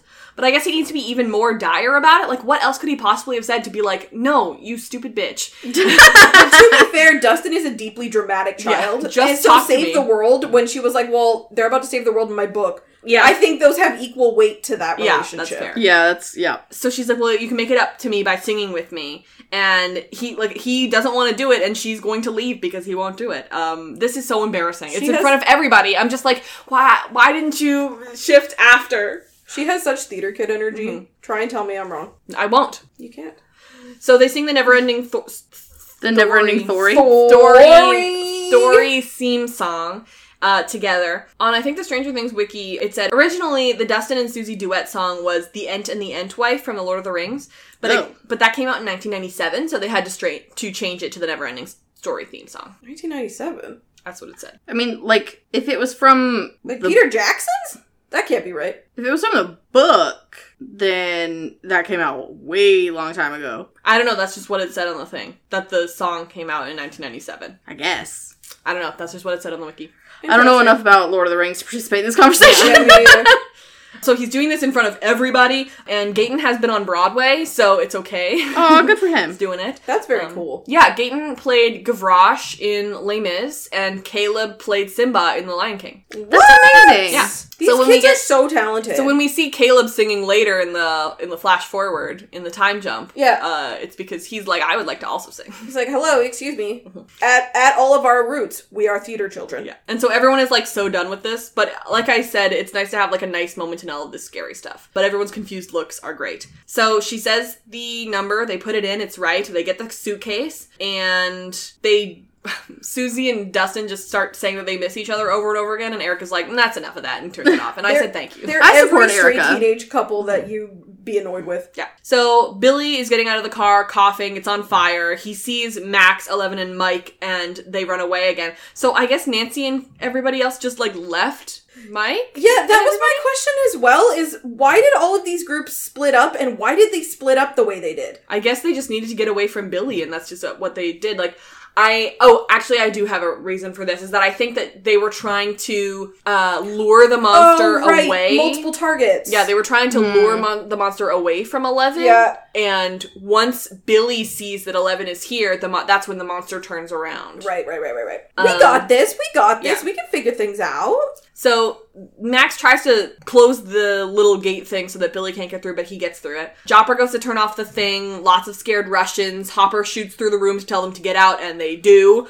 Bye-bye. I know it wasn't the most efficient way to do it, but it was hysterical. Yeah. So they're like, okay, it's time to end this. Both of the keys are in there. They're ready to do it. We see Mike, Max, and Elle hiding, but Billy is following them. Max tries to get him to stop, telling him, like, you don't have to do this. She tries to get him to wake up. Tells him his name and his address, but he won't wake up, and he, like, hits her across the face. It's very sweet and very sad, because the thing that wakes him up has nothing to do with her. Yeah. And, like, that's just kind of always gonna be the case of, like, Billy never really loved her, but she loved him despite everything. Yeah. Oof, that's sad. So Mike also tries to help, but he hurts him too, and then 11. So everybody's knocked out. He takes 11 on his shoulder and walks away, and you're like, yikes, how are we gonna turn it around from this? Boy, how are we gonna get out of this one? Yeah. We're in it now. Oh man, we're in it now. That, like, Jason meme from The Good Place. Oh, yeah.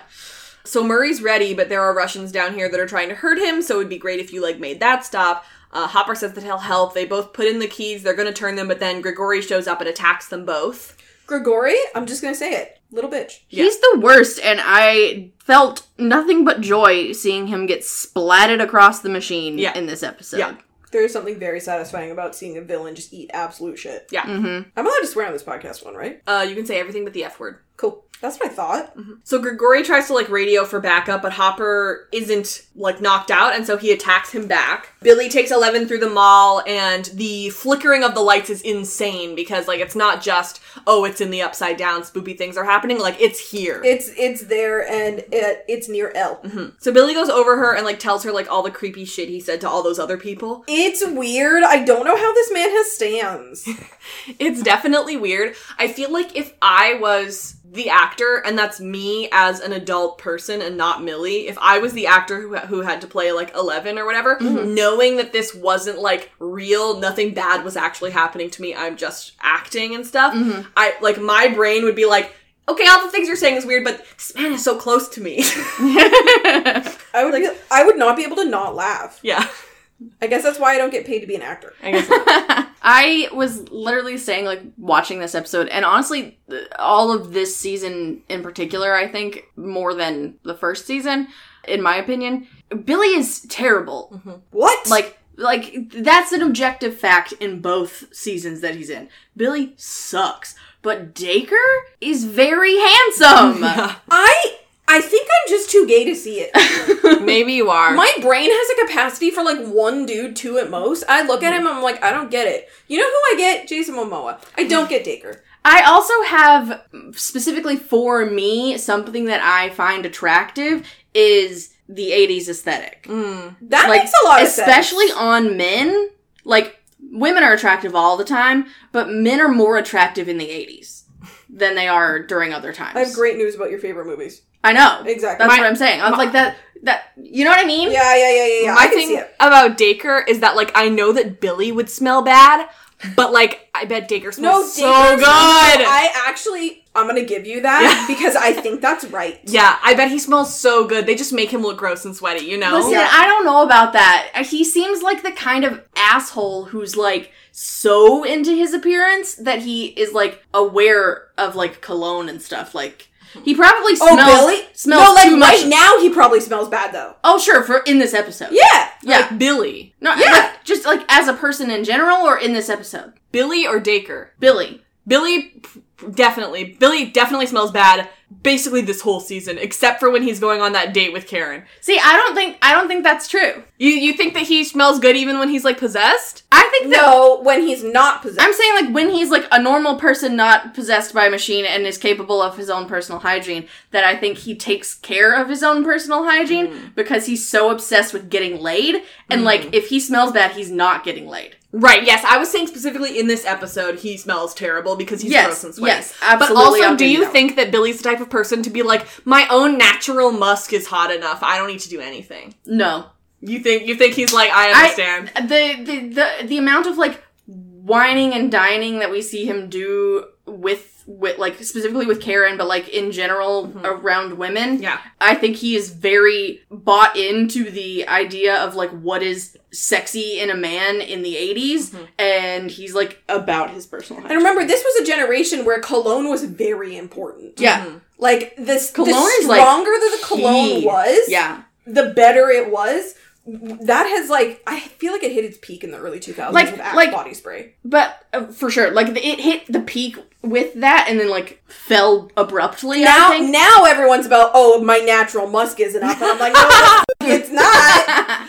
But, like, does this resonate with your mom as well? But that, like, they go a little bit crazy when, like, their partner wears cologne? My mom goes apeshit when Dale wears cologne! My mom used to do the same thing. Yeah, it's so funny to me because she, like, insists he wear cologne. I mean, Dale calls it the stinky stuff, so it definitely takes a lot of the, you know, mystique out of it. But, yeah, my mom is obsessed with that. Like, that whole generation, like, the scent of a person. Yeah. And that was never, like, much of a thing for me. As long as someone had nice-smelling shampoo, I was like, Yeah, like, as long as you, like, were hygienic and, like, smelled not bad. As long as you didn't smell like a butt. I truly love this conversation based on, like, which characters smell good and which characters smell bad, and I genuinely think that we should have a Patreon-only podcast episode about, like, which characters we think smell good and smell bad. Thank you. But also, Murray stinks, by the way. Murray is absolutely a bitch. Jonathan is right! No. Here's the thing. Jonathan has BO all the time. Shut up. Jonathan smells bad. Of course. And to compensate for this, he buys the cheapest cologne he can find that smells like skunk. I know, and all you need to do is shower more. Nancy, come on. I know Steve smells good. Jonathan buys cheap cologne to smell good, but he, like, forgets to wear deodorant. Like, it's not that he actively doesn't wear deodorant on purpose. He forgets. And it has nothing to do with whether or not he can afford that cologne. Yes. And everything to do with his taste. Yeah. Oh, yeah. It's gonna be like the cheap macho cologne that, like, people spray on you at the department store. Right, and this is such a lost conversation because, like, no, I know. that era is gone. But also, I want to say something that maybe is controversial. Hopper only smells good 50% of the time. That's correct. I would agree with that. I would agree with that. Hopper has the dad bod, and he has the sexiness of the dad bod, but he also is gross. Yeah. He also, like, does things that, like, require physical labor. Yeah. And he also does not seem like the kind of person to put on cologne outside of a date night. Yes. And it's gross cologne when he puts it on outside of a date night. He doesn't put it on at all outside of a date night. Yeah, I think it's tacky cologne when he puts it outside on a date night. Oh, so you're saying when he puts it on at a date night, it's tacky. I think. I would say it's, like, middle of the road. Maybe I would say too strong. I would say it doesn't smell as good as whatever Billy's got on. Yeah, I bet that smells so good. But it smells so much better than whatever Jonathan has got. Yeah. Yeah, like, it doesn't smell like pee. Right. Yeah. I feel bad. But like I just know that Nancy bought a bottle of Chanel No. 5 and Karen also wears Chanel No. 5. Absolutely. I think that Nancy for Christmas has gotten Jonathan cologne and he hasn't worn it.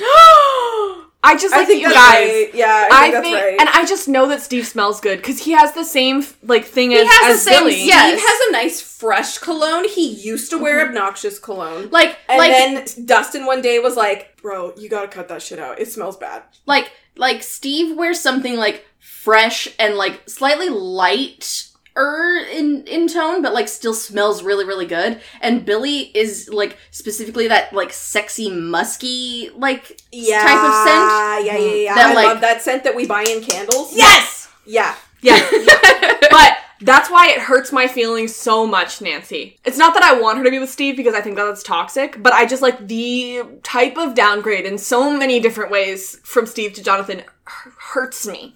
My hatred of Jonathan is so irrational, and then he does something that's annoying, and I'm like, I'm justified in this hatred. Like, no, I'm not. I'm never justified in it. And I'm not even saying that it's a downgrade because anything to do with, like, Jonathan's personality man. It's just that, like, I know that Steve smells good, and I know that Jonathan doesn't smell good. Yeah. How can you sleep in that man's bed? I think his bed smells bad. She's gone nose blind. Oh, probably. I think that in high school, Steve was like an Axe body spray guy. Like, he used too much of it. He thought he was hot shit, but everyone around him also thought he was hot shit, so they loved the smell. But like since graduating, he got like a reality check, and he's like, wait a minute. Exactly. Yeah.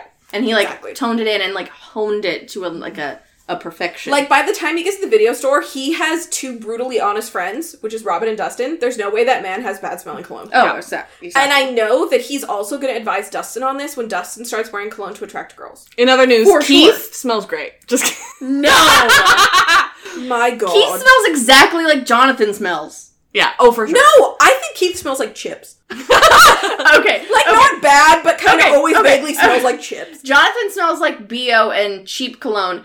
Keith smells like BO and snacks. Yeah. Which I would prefer. Oh, if I had to choose between the two. If I had to choose between shitty cologne and Cheetos, I would choose Cheetos. Because at least then you get to smell Cheetos. Exactly. This is a deeply stupid conversation. I think this is great. I think people will enjoy it, and I think we need to do Patreon-only podcast episodes about this. Just like smells. Just go through each of the shows we talk about. Hey, welcome to Oakley. Here's all the smells we think our favorite characters smell like. Yeah, but also like things like that. Yeah. I like this. Norma Bates smells like flowers. Yes. I know this to be true. And you can get the rest on Oakley. Yeah. Join our Patreon, $10 here. So Billy goes and tells her creepy stuff. The monster is here, wants to take over 11 because she's so powerful and it can use her. So I guess she would get her powers back if the monster took her over, or else why would the monster have taken her powers? If that's what happened. Unfortunately, I'm only thinking about sense now, so I'll be out for the rest of the podcast. Okay. I still don't think the monster took her powers. Yeah. I also don't think that. I don't think the monster has that kind of power. Ability. Wish that I would stop saying the word I think power. that they both... I feel like there's something to the concept of them both deriving their powers from the same source, maybe? Do you think that her losing her powers is psychosomatic? And if the monster took her over, because for some reason it seems to still think that she's powerful enough to take over, that she would have gotten it back because it wouldn't be her mind anymore. Okay, I got this. Science fiction-wise, it being tied to the Upside Down is interesting. I think narratively, for a young adult adventure TV series set in the 80s, it's psychosomatic. Because that's more interesting for her character specifically. She has to overcome her own psychological block in order to use her powers. That's rich character story. And this show has never been really heavy on sticking to the rules of its own fantasy nature. And that's my opinion. Okay. Yes. I think you're right. Thank you. So, its weird tongue almost gets her, so that's gross. Ugh. And then Lucas and everybody starts throwing fireworks at it. And this was Lucas's plan, and it's working. It's not working, like, to kill it, but it's definitely stalling it, which is what they need. Distracting it enough and, like, attacking it from enough different angles and, like, perspectives that it's, like, not able to hurt any of them, like, seriously, which is what they need. I'm telling you, Lucas is underrated as a member of the team. He's really smart. Oh, He really is. absolutely. People sleep on how smart Lucas is, because he's also an idiot. Yeah. So, I believe this was on the wiki, it said, according to visual effects supervisor Paul Graff, the Duffer Brothers originally planned to have the Mind Flayers invasion at the Fun Fair, rather than at Starcourt Mall. Oh, interesting. So many more people would be dead. Yeah. The sequence would have been inspired by films like Godzilla and Jurassic Park. However, considering the amount of work the VFX team had to do, they decided it was more logical to shift the sequence to the mall.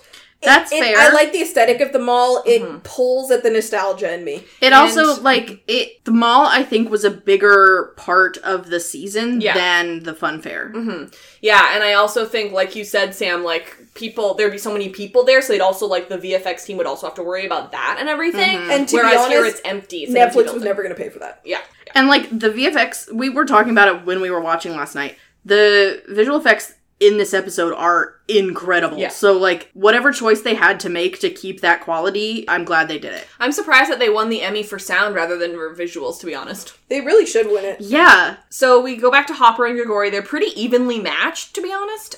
They're out near the laser now. Billy feels every firework on the monster because they're a hive mind. And just, God, it's pretty. The pretty lights, gorgeous. I love it. We were literally commenting when we were watching it yesterday how nice it is to be able to actually see the action. Because so much of television hides these sort of things in the dark. Yeah. For budget reasons, I'm guessing, because then you can't see how bad it looks. I think you can see everything here. I just, building on what Brittany said about, like, most shows, like, just hiding everything.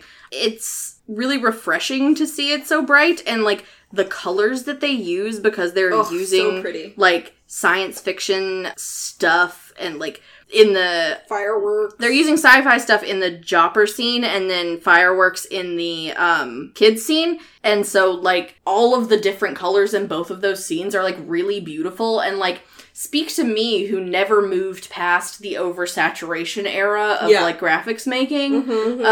So thank you. Yeah, so I also, all of my gifts are plus 20 saturation. Yeah. So Elle tries to get away, but Billy pulls her back. Joyce wakes up and sees them fighting. Hopper gets Grigori on the ground, but then his head almost gets crushed in the laser. Oop. They're almost out of fireworks. Dustin tells them to close it. If I was Joyce, I'd be like, as if I'm not trying. I'm doing my best. Close it. We are. Yeah. You weird little man. But Joyce can't do it alone. She's able to put in both keys, but she can't reach them just with her arms, which is why they're supposed to be two people to do it. Correct. Because, like, in the Russians' mind, you don't want somebody to just, like, make the decision and be able to do it. You want there to be at least two people who have decided upon this. And you would think that if they were able to get into the safe, that these would be people of authority who would have jurisdiction to do this. Yeah, it's like a trope. It's like a nuclear codes, fail-safe kind of thing. Yeah. So Max wakes up Mike. They don't know where Elle is. Elle remembers everything she's learned about Billy, and she tries to remind him of his memory, tells him that he was happy then, and she reaches up to touch his face. This takes up a lot of time, actually. Yes, there's really, it's really not that, like, it's beautiful, but it's not that much necessary. Hopper's head is almost chopped off by the laser, but then he pulls Grigori's face toward him, which pulls his face into the chopping thing. It's genius. It's violent. Throws him into the mechanical part of the laser. It's amazing, and he's dead. He's gone, and they're also shutting down the laser in the same way. Good riddance, you absolute cretin. Dick. Yeah. So they're out of fireworks. Billy gets up. Max and Mike finally get out there. And then Billy decides, because of what Eleven told him, to stop the weird tongue and the tentacle from attacking 11. It's very cool. It's his one redemption moment. I don't think it redeems him entirely as a character, but it, credit where credit is due. Yeah, he gets hit by a bunch of other ones, and yeah, exactly like you said, this is great, but he is not completely redeemed, just to be clear, because, I know that he probably thinks that once 11 gets taken, he's, like, doomed for death anyway, because he's taken over by this thing, and, like, it's great that he helps save her. It's a great send-off to a character. But this does not mean that Billy is a good person. Yeah, absolutely. So Dustin once again screams to close the gate, as if we're not trying to do that. Dustin, everyone is super busy trying to do exactly that, buddy. Meanwhile, Dustin just hooting and hollering. Yeah. Hopper turns around, we get the classic Stranger Things music, Billy gets stabbed in the chest, and Max screams for him. And on IMDb, it said, the death of Billy marks the third season in a row where a character whose name begins with B is killed. Oh, heck! Following Barb in season 1 and Bob in season 2. So note to self, don't appear on Stranger Things. So now, now every time a character is introduced and their name starts with B, we're gonna be like, oh, you're marked for death. Yeah, I don't remember the characters' names of, like, the new actors that are coming in, but I'm gonna be paying attention for that. Yeah. And that's part 2. So before we move on to part 3, I'm going to talk to you about Patreon. It's a service in which you can donate to some of your favorite creators. We have a Patreon. It's patreon.com/theAFICTIONADOS, and our donations are monthly. They start at $1 a month. You get early access to all of the podcasts, and I know what you're thinking, Stranger Things is over. But we do have a whole bunch of other podcasts for you to check out. The $2 level gets you access to our Discord server, like I was mentioning earlier. We have lots of fun over there, and that's where the first place I look for thoughts from listeners, and we are in there too if you want to chat. The $5 level gets you 10% off at shopulux.com, which is where me and Brittany sell some really cool stuff. I have a couple of Stranger Things themed things in my shop, and would love for you to check that out, so you should do that. The $10 level is my personal favorite. We mentioned earlier we have a Patreon-only podcast. It's called Okay Love You Hi. We talk bi-weekly for about 45 to 50 minutes about just kind of whatever we want, whatever themes we can think of and that other people suggest to us, and you should definitely check that out, because apparently we are going to be doing one on how people smell, which I'm really excited about, to be honest. I had a great time just chatting about that with you guys. If you can't do Patreon, check out shopulux.com. If you can't do that, recommend us to a friend. We'd really appreciate that. Now that we're all caught up, all of your Stranger Things loving friends definitely want to come and listen to this podcast. Or maybe do all 3 of those things. That would be great. Plus, we'll be back for season 4. Exactly. We will eventually, yeah. And Sam did the summary for part 3. Yes, I did. Because she loves pain. Suffering! It's funny because she does. Listen, I think that all the sweet, delicious moments in narratives are heightened and sweeter for the angst. You're correct. If I didn't cry first, I wouldn't be crying even harder when the thing I want happens. Yeah. You know? That being said, I was so angry the first time I watched this that I didn't cry because I was so upset. And I cry every time. Alright, here we go. After killing Grigori, there is like a whole wall of electricity preventing Hopper from returning to Joyce. They both know what she has to do, and he smiles at her to let her know that it's okay. Joyce cries as she pulls both keys, destroying the machine and everyone left in the room. In the food court, the Mind Flayer collapses once the gate to the Upside Down has been closed.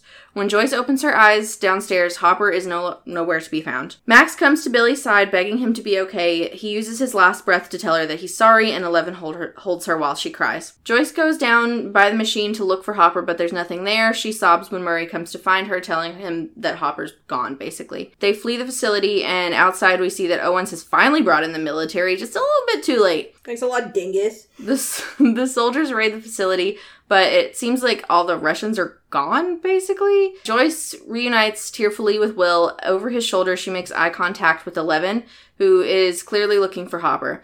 Eleven understands from Joyce that he didn't make it, and everyone cries. Except for Sam. Except for me, yeah. 3 months later, a breaking news bulletin plays telling us what the public knows about the Battle of Starcourt. The news says that Starcourt was a tragic fire accident where 30 people died, including Hopper. But they also question conspiracy theories about what really happened, and they sort of indicate that something more sinister is surrounding all the tragedies that have come to Hawkins in the last handful of years. Tune in for Horror in the Heartland tonight on Cutting Edge to find out more. When we get out of the news bulletin, Steve and Robin are searching for new jobs since the mall burned down, basically, and they go apply at Family Video next to the arcade. Keith demands to know their 3 favorite movies, and Robin lists some highbrow stuff, and Steve's like, Animal House? And Robin is immediately accepted, and Steve is rejected. But Robin makes a pitch for why Steve should be hired. He's a hot dude who brings in hot ladies. And there's gonna be so many hot ladies that Steve can't handle it, Keith. And Keith's like, hey, what's in it for you? You have a crush on him? And she's like, no, I'm also here for the hot ladies, you buffoon. At the buyer's house, Lucas and Max are dunking on Dustin by singing the Neverending Story theme at top volume, and they're right for that.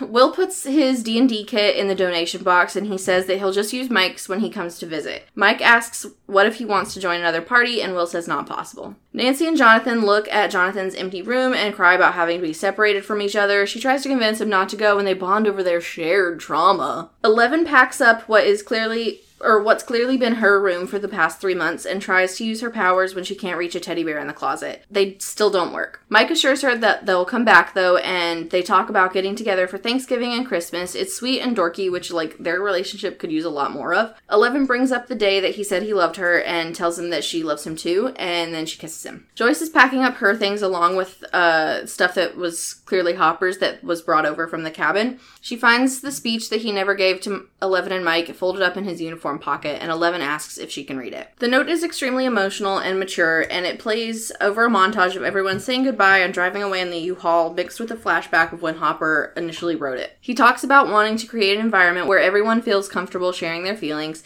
and then he goes into how he'd been in the dark for so long, forgetting what it felt like to have feelings. He says that 11 coming into his life is what made him start to feel again. He misses the little things that they used to do, but he also understands that she's growing up. He tells her that that's what scares him because he's scared of things changing. But then he goes into how life is full of feelings and that are like complex and sad, but also happy. He encourages Elle to keep growing up and to feel all the feelings that life has to offer for her. But please just keep the door open 3 inches for your dear old dad.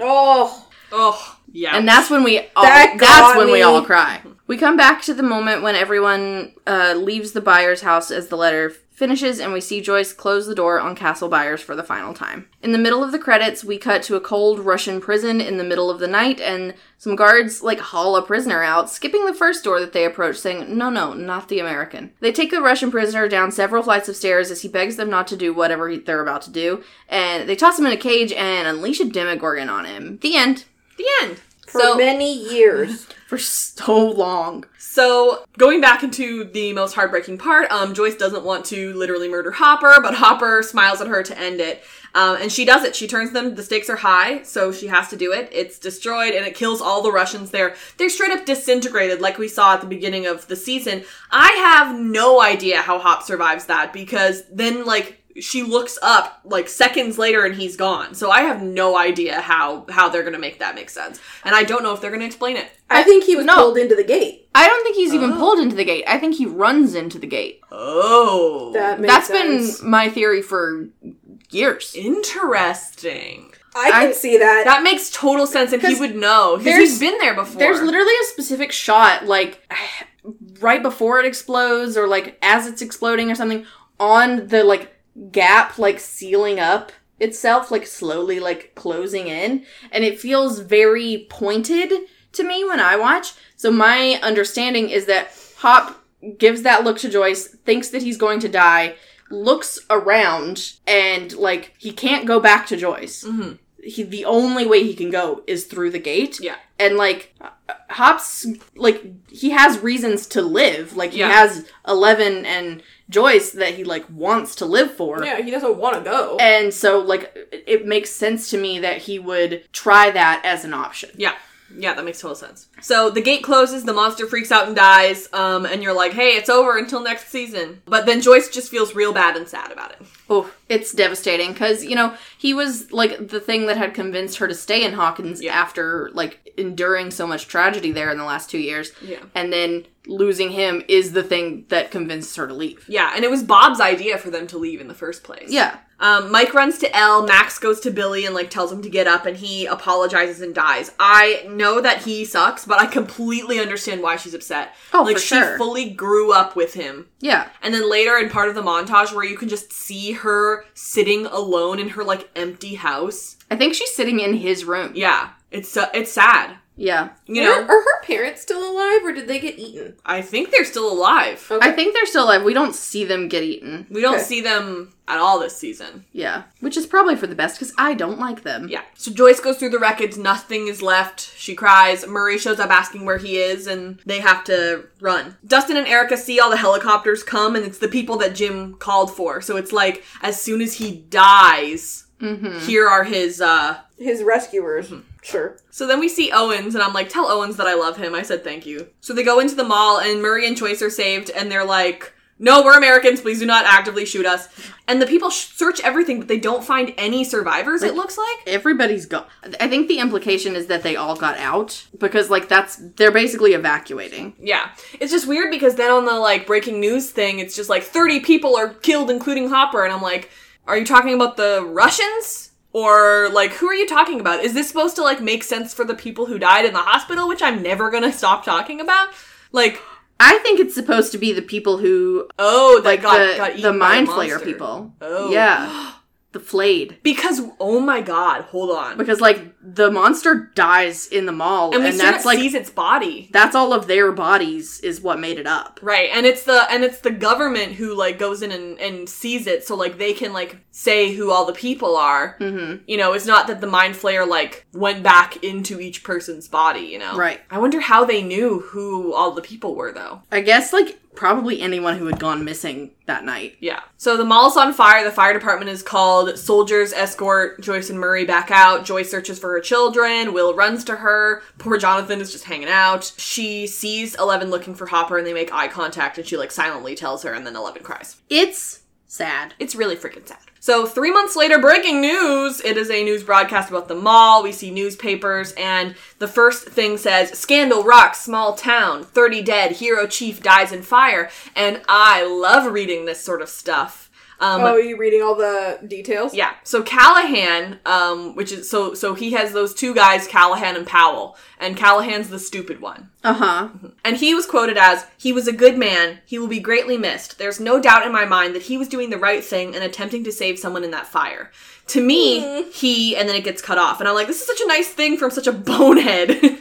That's a nice thing. Yeah. Himbos have feelings, too. Mm-hmm. So it also said, citizens demand justice, mysterious deaths, Barb and Bob. Who took that picture of Bob? It is so goofy. It makes me laugh. I think very cute. I think that's a picture Bob had someone take of him professionally while working at Radio Shack. Yeah, and it was and that up- he was delighted about it. Yeah, and it was up as Employee of the Month, and they just kept it up there since he Yes. died. They talk about government corruption. It said small town reeling after alleged cover-up. I like that we're talking about it finally. But, like I said, what about those people in the hospital? Because I'm never going to shut up about that. Chemical leak, conspiracy. Hawkins makes headlines around the nation. Mayor under fire. Sparks ignite a statewide scandal starting in small town Hawkins, Indiana, where a mall, a mayor, and a power supply were turned upside down. Which is funny because upside down, I see what you did. Also, don't we see Klein getting arrested in, Yes, in this teaser? And then Welcome to Hawkins sign says Welcome to Hell. And then they say some blame a rise in Satanism and they show D&D books. I'm like, oh my god, Satanic Panic. This is my bread and butter. I love it. Exactly. So on IMDb it said, the news clip after the 3-month flash forward mentioned satanic practices while showing the game Dungeons & Dragons. The 80s were a time of satanic panic where some people thought games like Dungeons & Dragons and heavy metal bands were linked to teenagers worshipping Satan. And then tune in tonight for Horror in the Heartland. So Robin and Steve go to Family Video. Sam, do you have any experience with this franchise? I sure do. I worked there for like 3 years. While we started dating, you were working there, actually. I worked there for I worked there for 3 years, and believe it or not, I was not alive in the 80s. What? Wow. This is a thing that made it to 2015. That's amazing. Yeah. It was all DVDs though. Yeah, it was all DVDs. Yeah. By then it was all DVDs. I did not work in the VHS industry. Yeah. I remember VHSs, but I'm ancient. Oh, me too. Yeah. And I'm not even ancient, so. Do you remember Blockbuster Video? Yes. I feel like we are the last generation that will ever remember Blockbuster Video. Yeah. And that's sad, because it was a magical I think place. we're the last generation that will remember video stores. Yeah. Probably. On the wiki, it said series composers Kyle Dixon and Michael Stein make cameo appearances in this episode as patrons at the Family Video store. I love that. Cute. I wonder if this family video is like my family video in that there's an adult room. Probably. I thought you were know? going to say, is there a pizza store attached Oh, to there it? was also, no, there's an arcade attached to this one. Why do you guys think Keith, who was like the manager or something at the arcade, moved next door to be like the manager of this? I think the implication is that he works at both. Oh, that makes sense. Honestly, Yeah. Keith, respect. Yeah. Do it Keith, then. Keith definitely seems like someone who is like part-time community college and part-time both of these jobs because he wants money and girls. Yeah. That's also what I want, but I got my girl, so now I just need money. Mood. So Steve put his mom down on his resume as a reference. Because she's well respected. And you know what? There's not much known about his parents, so I said thank you. You know what? The logic is sound, even if he is an idiot. The irony of that line, I don't know if irony is the right word, but the thing that happens in my brain every time I hear that line is that his mom is Karen. Oh. What? Which is not true. Not true at all. We've never seen Steve's mom. And it definitely would be an issue that he had sex with Nancy. Yeah. But, like, that's sort of one of the only, like... I don't know. For some reason, that's what happens in my brain. Interesting. But I would be interested in seeing Steve's mom. Mm-hmm. Since she's so well respected. I feel like we were supposed to, like, we were kind of, like, told that we were going to get more information on his parents this season, and it just didn't happen. So I'm like, you better do it next season. You better do it. I feel like they cut it. Yeah, probably. On IMDb, there was a fun fact that said this is the only episode this season where Steve and Robin are A, seen outside the vicinity of Starcourt Mall, and B, are wearing something other than their uniforms. Oh my god, wow. They had to wear those costumes all season. So much easier for the costume department. That's true. Cheaper, too. Yeah. So Keith from season 2 now works here and not the arcade, although Sam thinks that he works both places. They weren't fired from Scoops, the mall burned down, and he goes, thanks, I didn't know. But he says it in, like, it's, like, not sarcastic enough that I was like... It's deadpan in a way where I'm like... Did you know? Did you know? Or... And so Robin has to say her 3 favorite movies. Which are? So her favorite movies, she said, are The Apartment, Hidden Fortress, and Children of Paradise. So I did research. I have heard of the first and last one, but I've never seen any of them. Gotcha. The Apartment is a 1960 American romantic comedy drama film. The story follows Bud Baxter, an insurance clerk, who, in the hope of climbing the corporate ladder, lets more senior coworkers use his Upper West Side apartment to conduct extramarital affairs. Ooh. Bud is attracted to an elevator operator in his office building, but he doesn't know she's having an affair with his immediate boss. Oop. Okay. All these people sound awful. The Hidden Fortress is a 1958 Japanese period adventure film. It tells the story of 2 peasants who agree to escort a man and a woman across enemy lines in return for gold without knowing that he is a general and the woman is a princess. Okay, that sounds really cool. Children of Paradise is a 2-part, 190-minute romantic drama film in France.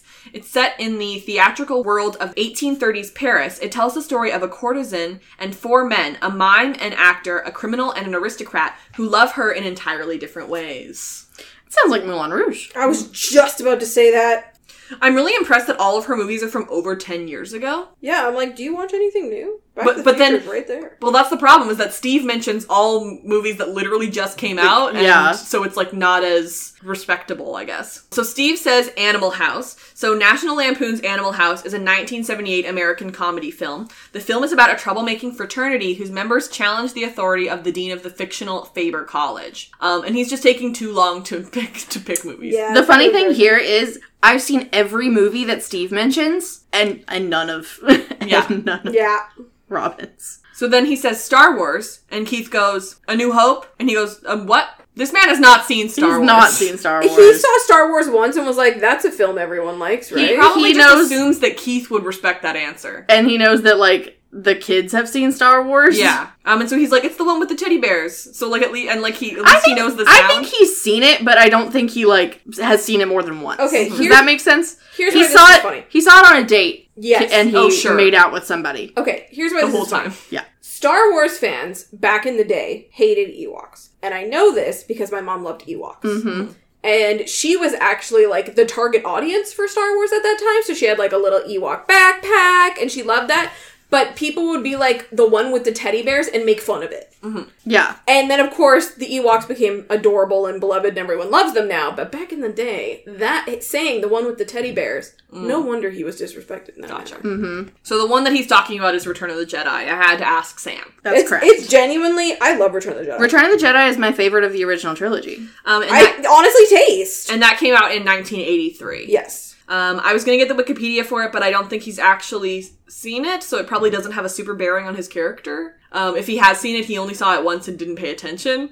So but if you guys want to talk about it, you can. He just saw cute Ewoks and thought, I like those, and that's as far as he got. Well, it's just the conclusion to the original trilogy, so it's basically, like, a lot of action and then, like, sweeping romance, like, throughout as well, and then, like, the resolution of Luke defeating his father and, like, becoming a good person and saving the Jedi and, like, the whole Empire and everything. Yeah. It's the one with the happy ending, which is why it's my favorite. And why, even though people hate the reboot movies for reasons that are stupid. I don't like the reboot movies because they're not happy. Yep. So he chooses Back to the Future as the last one, but I don't think he ever watched it again after he was high that time. Yeah. Yeah, probably. He says it's the one with the DeLorean and Alex P. Keaton, and he's trying to bang his mom. And he calls these classics, which is very funny because they literally just came out, and Robins are from over 10 years ago. But to me, they're classic. Yeah. Exactly. This type of scene is exactly where Joe Keery shines. I said, Yeah. Thank you so much. This is exactly who he was always supposed to be, and I love it. So Keith hires Robin, but not Steve, and I can't help but respect him for trying to do a power trip against this popular boy who is mean to him. Also because Steve does seem unqualified. Yeah, oh, for sure. And so Robin asks Steve to walk away, and she tells Keith that he has other qualities. And Keith is like, no, he was a douchebag, and I don't really get why you're friends with him now. And she's like, yeah, he was mean to us in high school. So we're like, okay. So is Keith, because Keith was working at the arcade last summer, so like, is Keith in Robin's year, or is he in Steve's year? I think so. Are Steve and Robin not in the same year? No, Robin is a year younger than him. That's one of the reasons why he didn't want to date her. Oh. But they had class together. Yeah, and we talked about how it was potentially that he had failed, and Oh, so or that he was in like right, remedial duh. math or something? yeah. Okay. So I don't know which year Keith was in, but either way, he's been working in the summers. Well, no, because last season he was working at the arcade, and it was like Halloween time, so he just actively has a lot of jobs. And It could have been like also that like he was working after school because the kids were going after school as well. right, or on like weekends, Yeah. yeah. And so I wonder if he was in band, like were they actively friends, or like how much did they hang out? I think it was a royal us, Yeah. like a royal we, of Steve just bullied everyone. People who weren't as popular as Steve. Yeah, but like I think that she actively does know him because she knows how to talk to him. Yeah. He says that he's a chick magnet and girls will come in just to see him because they sold so much ice cream. And at this point, this is a lie because we saw how much not gay How much Steve of a had. flop he was. Steve struck out consistently. She's like, they're hot ladies and I would know. And at first... She is way too gay about this. Well, it's weird because at first I thought since she was being so clear about it that maybe like he knew that she would know, like she had come out to Keith, but then later he's like, oh, do you have a crush on him? And I'm like, oh, never mind. I thought they were closer friends than they are. I think just like in that time, the concept of being a lesbian was like, just didn't cross people's minds. Yeah. Unless it was for like a demonizing you reason. Mm-hmm. So it wouldn't occur to him that her talking that way was because she was also fruity. Yeah. So she's like, Steve can't handle them all on his own. He needs someone to take some of them off his hands. And he's like, why would you even want him here? Do you have a crush on him? And then Steve runs into the cardboard cutout of the bikini girl. And I remember us talking about this earlier this season. This is the girl that Dustin said Susie was hotter than. Phoebe from Fast Cates. Time. Yeah. And she's like, oh, we're just friends. Which is true. That puppy's like, Mom, I'm tired of this. Me too. So Nancy's helping Jonathan move a mattress. The house really is for sale. And I'm just like, if you're like straight up moving out, you should probably sell your house first. Did it say sold on it? I can't remember. Well, Jonathan says something about the new owners. Oh, sure. Okay, yes. Lucas and Max singing to make fun of Dustin. Like I said, Caleb was also on Broadway. Dustin refuses to join in because it's only for Susie, and he gives them the finger, and it's adorable. I love that these kids are aging because they get to do shit like that now. Well, I really appreciate because, like, that's a reason why I really like the early episodes where it's just, like, and if everybody just hanging out and, like, chilling, and I love that. That, like, even in a terrifying episode like this, we can have, like, a moment for that. Mm-hmm. Yeah. Will is donating his D&D stuff. He'll just use Mike's books when he comes back if he still wants to play. If Mike still wants to play. And Mike is, like, worried that he's going to join another party, and he's like, never. First of all, I'm in 3 parties. You can be in more than one party. Okay. But second of all, this is so charged in, like, just, like, a gay romantic way. I'm sorry, I have to say it. Oh, for sure. And also, like, it kills me. He's like, what if you want to join another party? And I'm like, but you guys never played with him. Mm-hmm. Yeah. Like, maybe if you played with him, I don't know. You have so much time. You have months to prepare a fantastic one-shot for you guys to play. Exactly. You better have it. You better have it ready. You better have a Thanksgiving campaign that you guys can play, like, the whole day while your mom cooks. Like, you better have it ready. Will the Wise needs some stuff to do. And, like, have the girls play with you. Yeah! She's a Zoomer. Elle's the mage. Hello? Like, the girls have not gotten to play D&D. Yeah. And, like, this is, like, something that's, like, a big part of their friend group, and they should be allowed to play. Right, but I also have to say, Will, listen, you can play other characters. One of the fun things about playing D&D in different campaigns is that you get to make up different characters. So you don't always have to play Will the Wise. Sorry. I think remember, D&D has only really come into the, like, colloquial mainstream in, like, the last 10 years or so in terms of popularity. So before then, it probably wouldn't even occur to him that he could play more than one. Do you think? I don't know. I feel like they've been talking about it since, like, back... I can't stop thinking about Judi Dench, because she plays Dungeons & Dragons. Yeah. Nice. All the best people do. So then we go back to Jonathan and Nancy. Everything's all packed. The room is empty. And Jonathan's like, 17 years of my life packed in one day. I'm like, bro, you look 25. You look 30. He does look 30. I'm 30 and I can say that. Yeah. So she hugs him from behind and I'm like, sure, whatever. Nancy doesn't want him to go. And yeah, like you said, Sammy says the new owners would kick them out. She's like, do you want to live in our basement like 11 did? And he's like, yeah, Ted would love that. And I'm like, Ted doesn't give a crap. Ted doesn't know what's going on in his own house. What's happening. Ever. And so she cries. They, like, look at their scars on their hands again. And a wise man once said that we had shared trauma. And I'm like, you're calling Murray a wise man? I'm like, was he wise? Also, shared trauma bonding is actually really dangerous. Yeah. So, yeah. I mean, whatever. If you want that to be the basis of your romance, that's fine. It's I'm like, just gonna judge you for it. If you're into this ship, then it's a nice scene. Yeah. But none of us are, so we didn't like it. It's like if you ship Varchi on Riverdale, I'm like, that's fine, I hate it, but, like, I respect you for it. But I'm gonna dunk on it, because I don't care for it, and it's my podcast. If it brings you joy, then that's awesome. I genuinely feel that way. Yeah. Like, if it brings you joy, I'm so happy for you, and I'm sorry that we don't like it. Yeah. I'm sorry that it actively brings me uncomfortableness. 100%. Like, I do feel bad. But I also have learned not to hide my own opinion for the comfort of other people. Yeah. Yes. When it comes to fictional ships. So, we see Eleven packing her stuff, and I guess she got some of it out of the messed up cabin. Well, they clearly, I feel like they went and, like, got everything from the cabin, because Joyce is packing up Hopper's clothes. Yeah, but also, then we see, like, in part of the montage, we see, like, it's, like, all of their board games are still there. Like, there's still a lot that's there, which is weird. Y'all, but, like, the way this reads like a widow packing up her, like, husband's stuff. I think it's interesting that, like you said, they leave a lot of stuff there. Like, they leave the board games.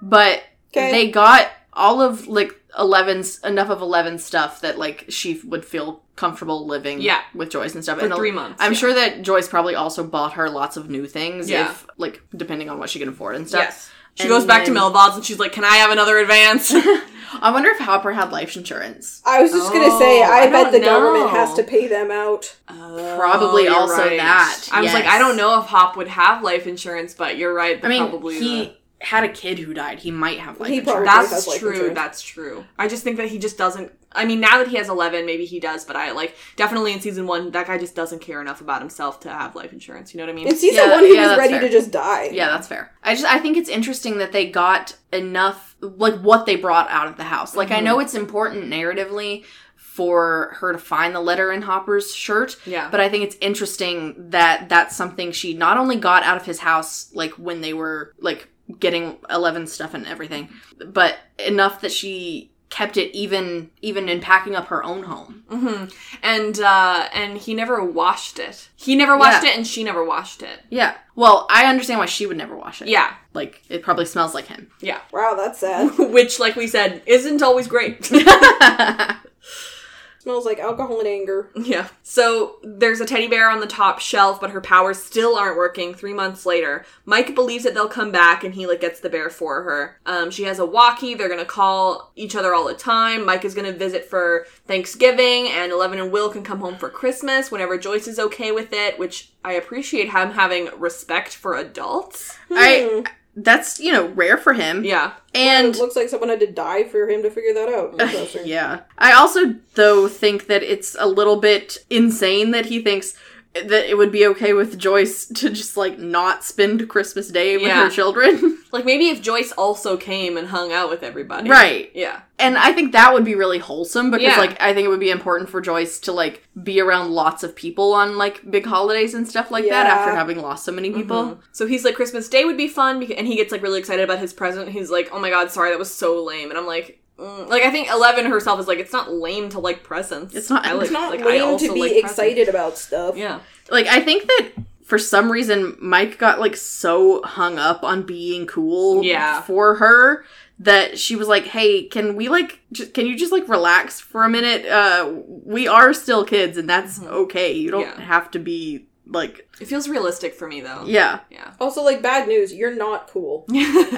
It didn't work. Yeah. So she walks away, but then she turns back and she's like, remember when you were talking about your feelings? And he was like, oh, that was like forever ago. I don't even remember. I totally like don't even have feelings. What are you talking about? So she says, I love you too. And she kisses him and she's happy she did it. And I'm like, you know what? I'm proud of you. Like, you had to do it before you left. It really seemed like something that you were trying to do. So I'm proud of you. Yeah. Joyce going through Hop's clothes. She finds the note that he took about, like the notes that he took about the heart-to-heart. She tells 11 about the speech, and then she learns that he never talked to her, and so she asks to read it. It's like, he did talk to her, but he did not take these notes into account, and hardly anything that he wrote in here came back to talk, like, in that talk. Do you think that this is the note, like... Because he's right in the montage, we see him writing it at home. Yeah. But do you think that the implication is that Joyce basically, like, had read it before? Because it seems like when she opens it, does she read really quickly and know that that's what it is? Or does she, like, get the gist of it from the beginning? And then, like, just gives it to 11 because it's more important to 11?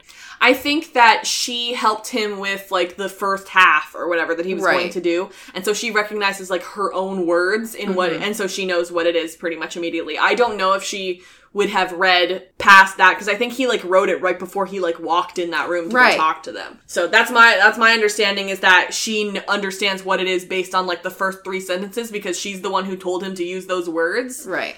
And then she just gives it to her because it's addressed to her.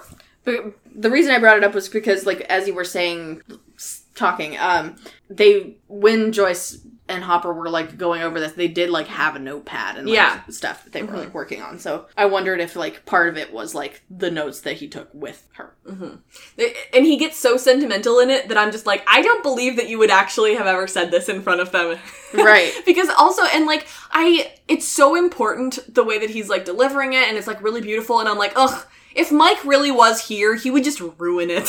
He really would. I believe that Hop would absolutely say that in front of 11. Yeah. He would never say it in front of Mike. Right, exactly. But he means to. He's just like, I care about both of you very much. It's important for us to set boundaries so that everyone is comfortable. And then he goes and rewrites it. He says that he forgot what feelings were. And while he's talking, we see everyone hugging and leaving. And Will is sobbing. I love him, Your Honor. He's such a good actor. Yeah, I just, like, and it's so realistic to the character, and, like, Will means a lot to me, and so, like, to see him sob, I'm just like, that makes so much sense for me. Yeah. It makes so much sense that he would be, like, the one who's, like, the most emotional, and that he's not even, like, worried about being a Mike and being, like, cool about it, and it's just like, what, I'm not even sad or whatever. Like, he's fully just, like, outwardly sobbing. No, he's the perfect kid. He's such a good kid. So Hopper says that he felt so alone, but then you came into my life, and I started to feel again. I started to feel happy again. But lately we felt distant. So we see them driving away in their U-Haul and their 2 cars, which is Joyce's car and Jonathan's car. He says that he felt like she was pulling away. I just want to keep playing board games at night and eating Eggos. And then we see, like, in montage, we see their broken home and, like, all the dust over top of all of these board games that he's talking about. They used to watch Westerns together at night. And then we also see, like, as they drive away, we see the kids go, like, just on their bikes again. And they look way too small for them now. Yeah, I'm like, guys, you need new bikes. Yeah.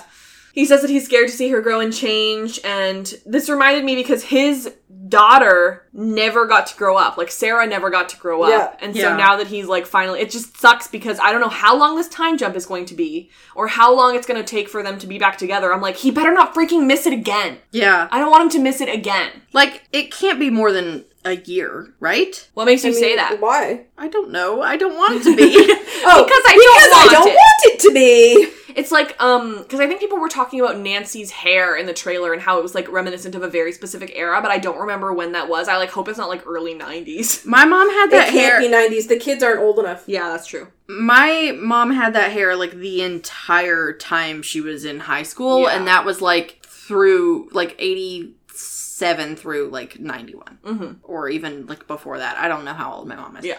That's hilarious. So we see Will and Jonathan in Jonathan's car together. Mike gets home and hugs his mom. You love to see it. Yeah. And especially I know Karen, from Mike, because, like, Mike doesn't, like, show emotions like that to her. And I know Karen was waiting for that. Karen is a good mom. Yes, she is. So he says that, like, with this speech, I wanted to stop you from changing and, like, go back to how they were, but that's not right, and that's not how it works. Like, sometimes it hurts and it's sad. You make mistakes and you learn. We always wanted Joyce to be like Eleven's mom, but not like this. Yeah, this is not what I meant. This show is always like, hey, we give you what you wanted, and you're like, but I'm crying. Yeah.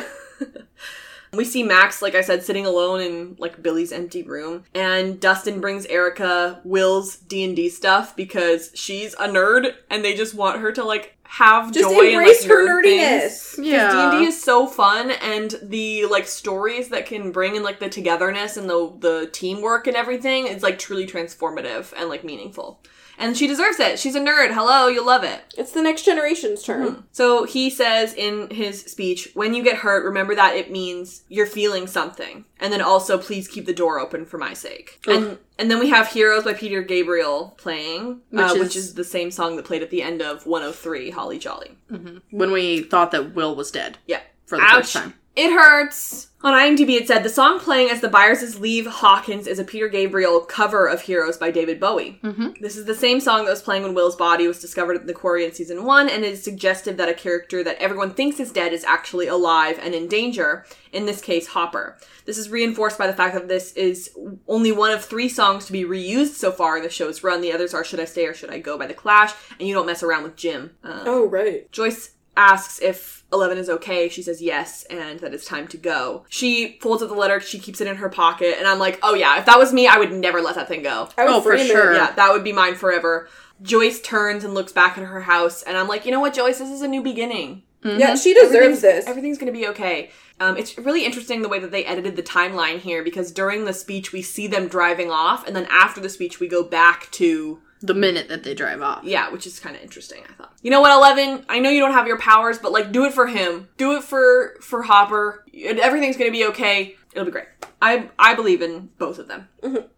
Credits scene. We are in Kamchatka, Russia. On IMDb it said, Kamchatka, if I'm butchering that, I probably am, sorry. It's one of the territories in the board game Risk, which saw a resurgence of popularity in the 80s, the same time that Stranger Things is set. Cool. It is super snowy, super white. They're in prison, and they go to open a door, and they say, no, not the American. So they go and open another door. It's just some guy. They take him out and pull him away. He's, like, screaming, no, please. They take him down the stairs. The camera shifts upside down as we do that. Dun, dun, dun. They throw him in a cage. The cage is, like, wet and red. And he says that he's innocent. They open a door, and a Demogorgon comes out and attacks him. So, what are they doing this for? Some sort of science? Like, what is this? Are they just feeding their pet Demogorgon? I think it's that one. Then why can't they do it with, like, animals and stuff? Why are they doing it? Like, is this just, I think this is an execution method for prisoners. I think the prisoners work to open the gate and keep the gate open, and if they step out of line, they're executed. Yeah, I think that this is all part of, like, the Cold War, like, stuff. And that, like, maybe it's not even for science, which only occurred to me, like, just now. Yeah, and that, just because, like, all of the gate stuff was for science, you know? Well, the gate stuff was for science for the Cold War. That's true. So, all of the gate stuff on both sides is so that they can one-up the Russians or the Americans in the Cold War and, like, have a more powerful weapon for winning the war. Right. Or whatever. And, like, so, at this point, I have decided, or it has just occurred to me, that this may not even be a facility where they, like, even open the Upside Down here. They could just be using Demogorgons as a method of execution. Right. Yeah. Yeah. They might have a whole fleet of them. And, like, or be, like, training Demogorgons as, like, super soldiers. Right. That would make perfect sense. Because I remember in that, like, time when we saw Hopper in that teaser trailer, he was, like, working, right? So yeah, that makes sense. It looks like a prison camp. Yeah. How much of this is actually going to go into season 4, and how much was just for a cliffhanger? That's an excellent question. I suspect they probably changed a lot of it. Yeah. It's, like, mostly like, okay, and this is what we're going to do because we have, like, a vague idea of what we want to do in season 4, and then when they actually get down to writing season 4, then it's like, okay, that might be slightly different. But. Yeah. I feel like they also probably had to change a lot of stuff because of COVID. I agree. So that's the episode. That is Stranger Things so far. Well, we did it, Joe. Yeah. Wow. So now it's time for segments. My first segment is Good Guy Steve Alert. And I got a couple for you here. So, good guy Steve alert. Steve hears that everyone is in trouble and jeopardizes his own safety to go and save them. Good guy Steve alert. He puts himself in an actual car crash and saves everyone. It's true, he does. Incredible. Is that all of them? Mm-hmm. And my segment is how garbagey was Jonathan this episode. Again, not that garbagey. Mm-hmm. A lot of the time he's not garbagey. He mostly just pisses me off in season 1, but it's a vendetta at this point. And my segment is, did Jopper acknowledge their obvious history? Yes! The whole episode. And then we're gonna go on a date! The most explicit so far. They were gonna go on a date, and then they don't get to. Because Joyce thinks that she killed him. She's gonna live with that, and that sucks. No, that's not gonna be good for her. Well, I think that because do you guys remember that after, like, the end of this season, you could call that phone number? Yeah. And it was, like, Murray's phone number, and, like, if this is Joyce, like... Yes. Something. I think that, like, I don't know how early on, but, like, she's gonna have some clue that Hopper's alive. Oh my god, what if she goes conspiracy theory about it? Yeah, like, that's as a coping mechanism. That's that's what I think the hint with Murray and that phone Mm-hmm. call, like, thing was supposed to be. I would love that. Alright, fair enough. So I also am hinging way too much knowledge on, or way too much hope on, the Duffer Brothers saying that Return of the Jedi was partial inspo for this season, Mm-hmm. because at the beginning... Who is it? At the beginning of... Someone who loves you. Exactly. At the beginning of Return of the Jedi, Leia has to save Han, who has been, like, frozen in carbonite and, like, being held hostage by Jabba the Hutt. And Leia, like, comes in a disguise and is, like, you think it's Luke. And you think it's Luke the whole time. And, like, she pulls off the helmet, like, as she's, like, rescuing Han. And he can't see. And he asks who it is. And she says, someone who loves you. And it's, like, one of the most romantic moments in, like, sci-fi Robin, history. I wish you would love it. Because it's, like, literally, he's scared shitless. He's just been, like, unfrozen from, like, this, like... horrible nightmare scenario, and he literally can't see, like, he's blind, and he's, like, almost crying, and he was like, who is it? And, like, Leia's Carrie's soft little voice going, someone who loves you, and it's so romantic! Anyway, I hope they do that. Like, I have a feeling that Hopper's somehow gonna, like, break himself out of the prison itself, but I'm hoping for a reunion with that flavor, you know what I mean? Yeah. I feel like, you know, we know that this is a slow burn, but I'm like, this is the time, though. Like, it's been long enough that it's like, we've made our way down. We made our way downtown, and now's the time. We've paid our dues. It's crunch time. Yeah. Like, there's a slow burn where you, like, draw it out too far, and then, like, then you have problems, like... You can say SVU. SVU, The X-Files. Oh, God, they pulled that out way too long. Like, you have to hit your sweet spot, and know that established relationships are also full of delicious, juicy drama that and then, like, dealing with external conflict. So, like, get them together and just, you know, make everyone happy. Yeah. Exactly. Now it's time for our best line award. My best line award goes to Lucas for... Play this, you ugly piece of shit! Incredible. Thank you, sir. That's a great line. Yeah. Mine goes to Murray and Erica for... I'm sorry, why is this 4-year-old speaking to me? I'm 10, you bald bastard. Erica! Nothing but respect for my girl, Erica. And mine goes to Robin and Steve for... You put your mom down as a reference? Yeah. Why not? She's, like, super well respected. He can't think of anyone else. Like, he knows, like, 4 people. Yeah. And 2 of them are his mom and Dustin. Yeah. Yeah, one of them is an actual child. So real quick before we do our outro, we want to talk about the new trailer that we got. We assume that we're going to be getting another trailer that's, like, pretty significant before now. So the next time you see us on this feed will probably be for that.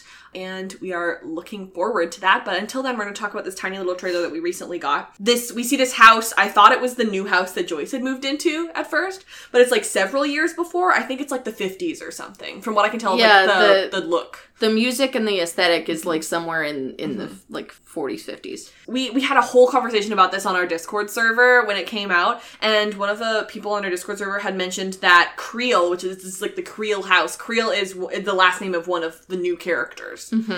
So we're definitely going to be diving into the Creels. We get the lights flickering because It's the Why Upside not? Down. So, like, basically we're learning that the Upside Down has been, like, a thing for, like, a very long time. We see, or like, I think the daughter finds, like, a dead rabbit in the yard. We have, like, flickering screens of, like, the father turns around and both of the kids are on the ground. Then we flash to the future and it's abandoned. Rock through the window. Steve opens the door. I'm like, before he even spoke, I was like, I know that jacket. I know who's talking. So then we have, like, a bunch of our friends are here. Where did Joyce and Co. move to then? Like, and how are these people coming back together? Because we're seeing people who moved away. Aren't we? Yes. Yeah. I think. No, I'm thinking. No, Will is in the... Isn't he? Is he there? Because it's Will, Jonathan, and 11. Yeah, you gotta go look. Because I'm like, wait, maybe it's everybody who didn't move away. And they're, like, looking for stuff to do? Yeah, maybe. I know Dustin is there, for sure. Either way, we continue. Will's not there. Yeah, he's not there. I Could don't be think any of them are summer break. there. Yeah, like, we see 11 in the, like, other teaser trailer. Yeah. But... They're not in the Creel house. They're not at the Creel house, no. Okay, interesting. So where are Joyce and Co? Don't know. How many years forward did we go? Also don't know. We have a Ghostbusters pin, of course, because season 2. Dustin quotes Sherlock, and it's great. Nancy's hair. Lucas's hair? Lucas's hair Yeah. is incredible. Amazing. Then we see the creepy clock, and it goes, like, upside down and everything, and it breaks. And so I'm like, a new gate, question mark? Possibly. Or the original gate. Yeah, that's true. I'm just like, what's with this new, like, time thing? We've got, like, the 50s, we're doing a flashback and stuff. I'm like, what are we doing with time?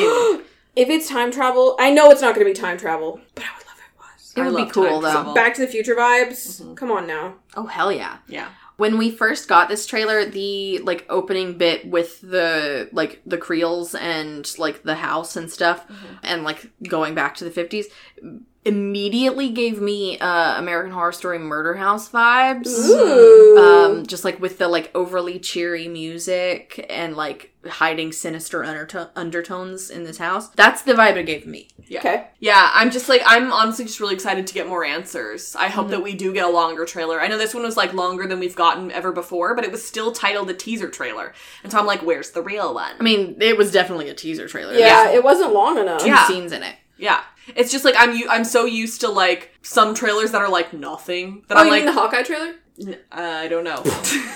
I'm just like, if it's over a minute long, then I'm like, this feels like a full trailer. Because I just, like, I never get to feast on a real trailer, I guess. Well, they've gotten to the point where they, like, cut them down. Yeah. In current history, and I'm just like, get creative again, people. Right. All right, thank you so much for listening to this episode and all of our previous episodes on Stranger Things. Our music is Terminal by Good News Tunes. And thank you to our lovely roommate Emily for hanging out in her room while we recorded this. We recorded this a little bit later than we usually do, so instead of her, like, working through it, she actually just sat in her room and watched Star Trek, and we appreciate her. She's watching Deep Space Nine, so I think she's happy. She's an icon. Oh, if you're so inclined, please leave us a review on iTunes, or wherever you're listening to this. We like those. If you're a fan of The 100, we like to talk about that show too. We did seasons 4 to 7 as they were airing, and now we're going back to do the good old days. We are currently doing season 3, and then we're going to be going backwards so that we can end with season 1. So check that out. If you're a fan of Riverdale, we like to talk about that show too. We have covered every insane episode of it. What is wrong with us? Yeah. Yeah. Season 5 just ended, and it was something. It existed, for sure. It was a series of episodes that aired on television. But I had so much fun talking to you guys about it. And that's what matters. Yeah. You don't even have to watch the show to listen to us talk about it. We summarize it and then dunk on it. Honestly, I think it have might a be crazy better good if time. you don't watch it. Honestly, it's probably funnier. If you're a fan of Lost, we like to talk about that show too. That is a show that you do actually have to watch. Yeah, that one's required viewing. It is our longest podcast, our most big brain podcast. We have guests over there, and it's one of the best television shows of all time. So it's definitely something that you should watch. It is spoiler free, so if you want to watch with us for the first time, you can. And I would love that. You can follow the AFICTIONADOS on Twitter, Facebook, Tumblr, Instagram, Redbubble, YouTube, but mostly Twitter, and Robin makes GIFs of our favorite line of words on Tumblr, and you should go reblog them because they're good. Thanks. And also Tumblr's funny again, so. Yeah. Our Patreon is patreon.com/theafictionados. If you like what we do here, please consider donating because it is expensive. And I gave you all of the super cool tiers earlier in the episode, so we'd really appreciate it if you check that out. If you can't do that, check out choppylux.com. If you can't do that, recommend us to a friend. You can recommend this podcast or any of the other podcasts, even if that recommendation is to yourself because you only listen to this one. Check out some of our other ones. We'd really appreciate that. You can follow me on Twitter at Britannia, which is BRITTANIA with an underscore at the end. You can follow me on Twitter at Sam Casey's, which is SAMCASUIS. And you can follow me personally at Robin E. Jeffrey. That's ROBYNEJFFREY. Pretty much everywhere. The next time that you see us on this feed should be for a longer season 4 trailer. In the meantime, please check out our other podcasts. And if you want to stay updated on when we will be posting more Stranger Things, follow us on Twitter. That's your best place to follow us. Thanks. We really appreciate you guys. It has been a very long couple of years to talk about Stranger Things. A whole pandemic happened, but you guys stuck with us, and we really appreciate it. So, yeah. Good job. Sending you good vibes for season 4. Okay, love you. Bye. Bye. Okay, bye.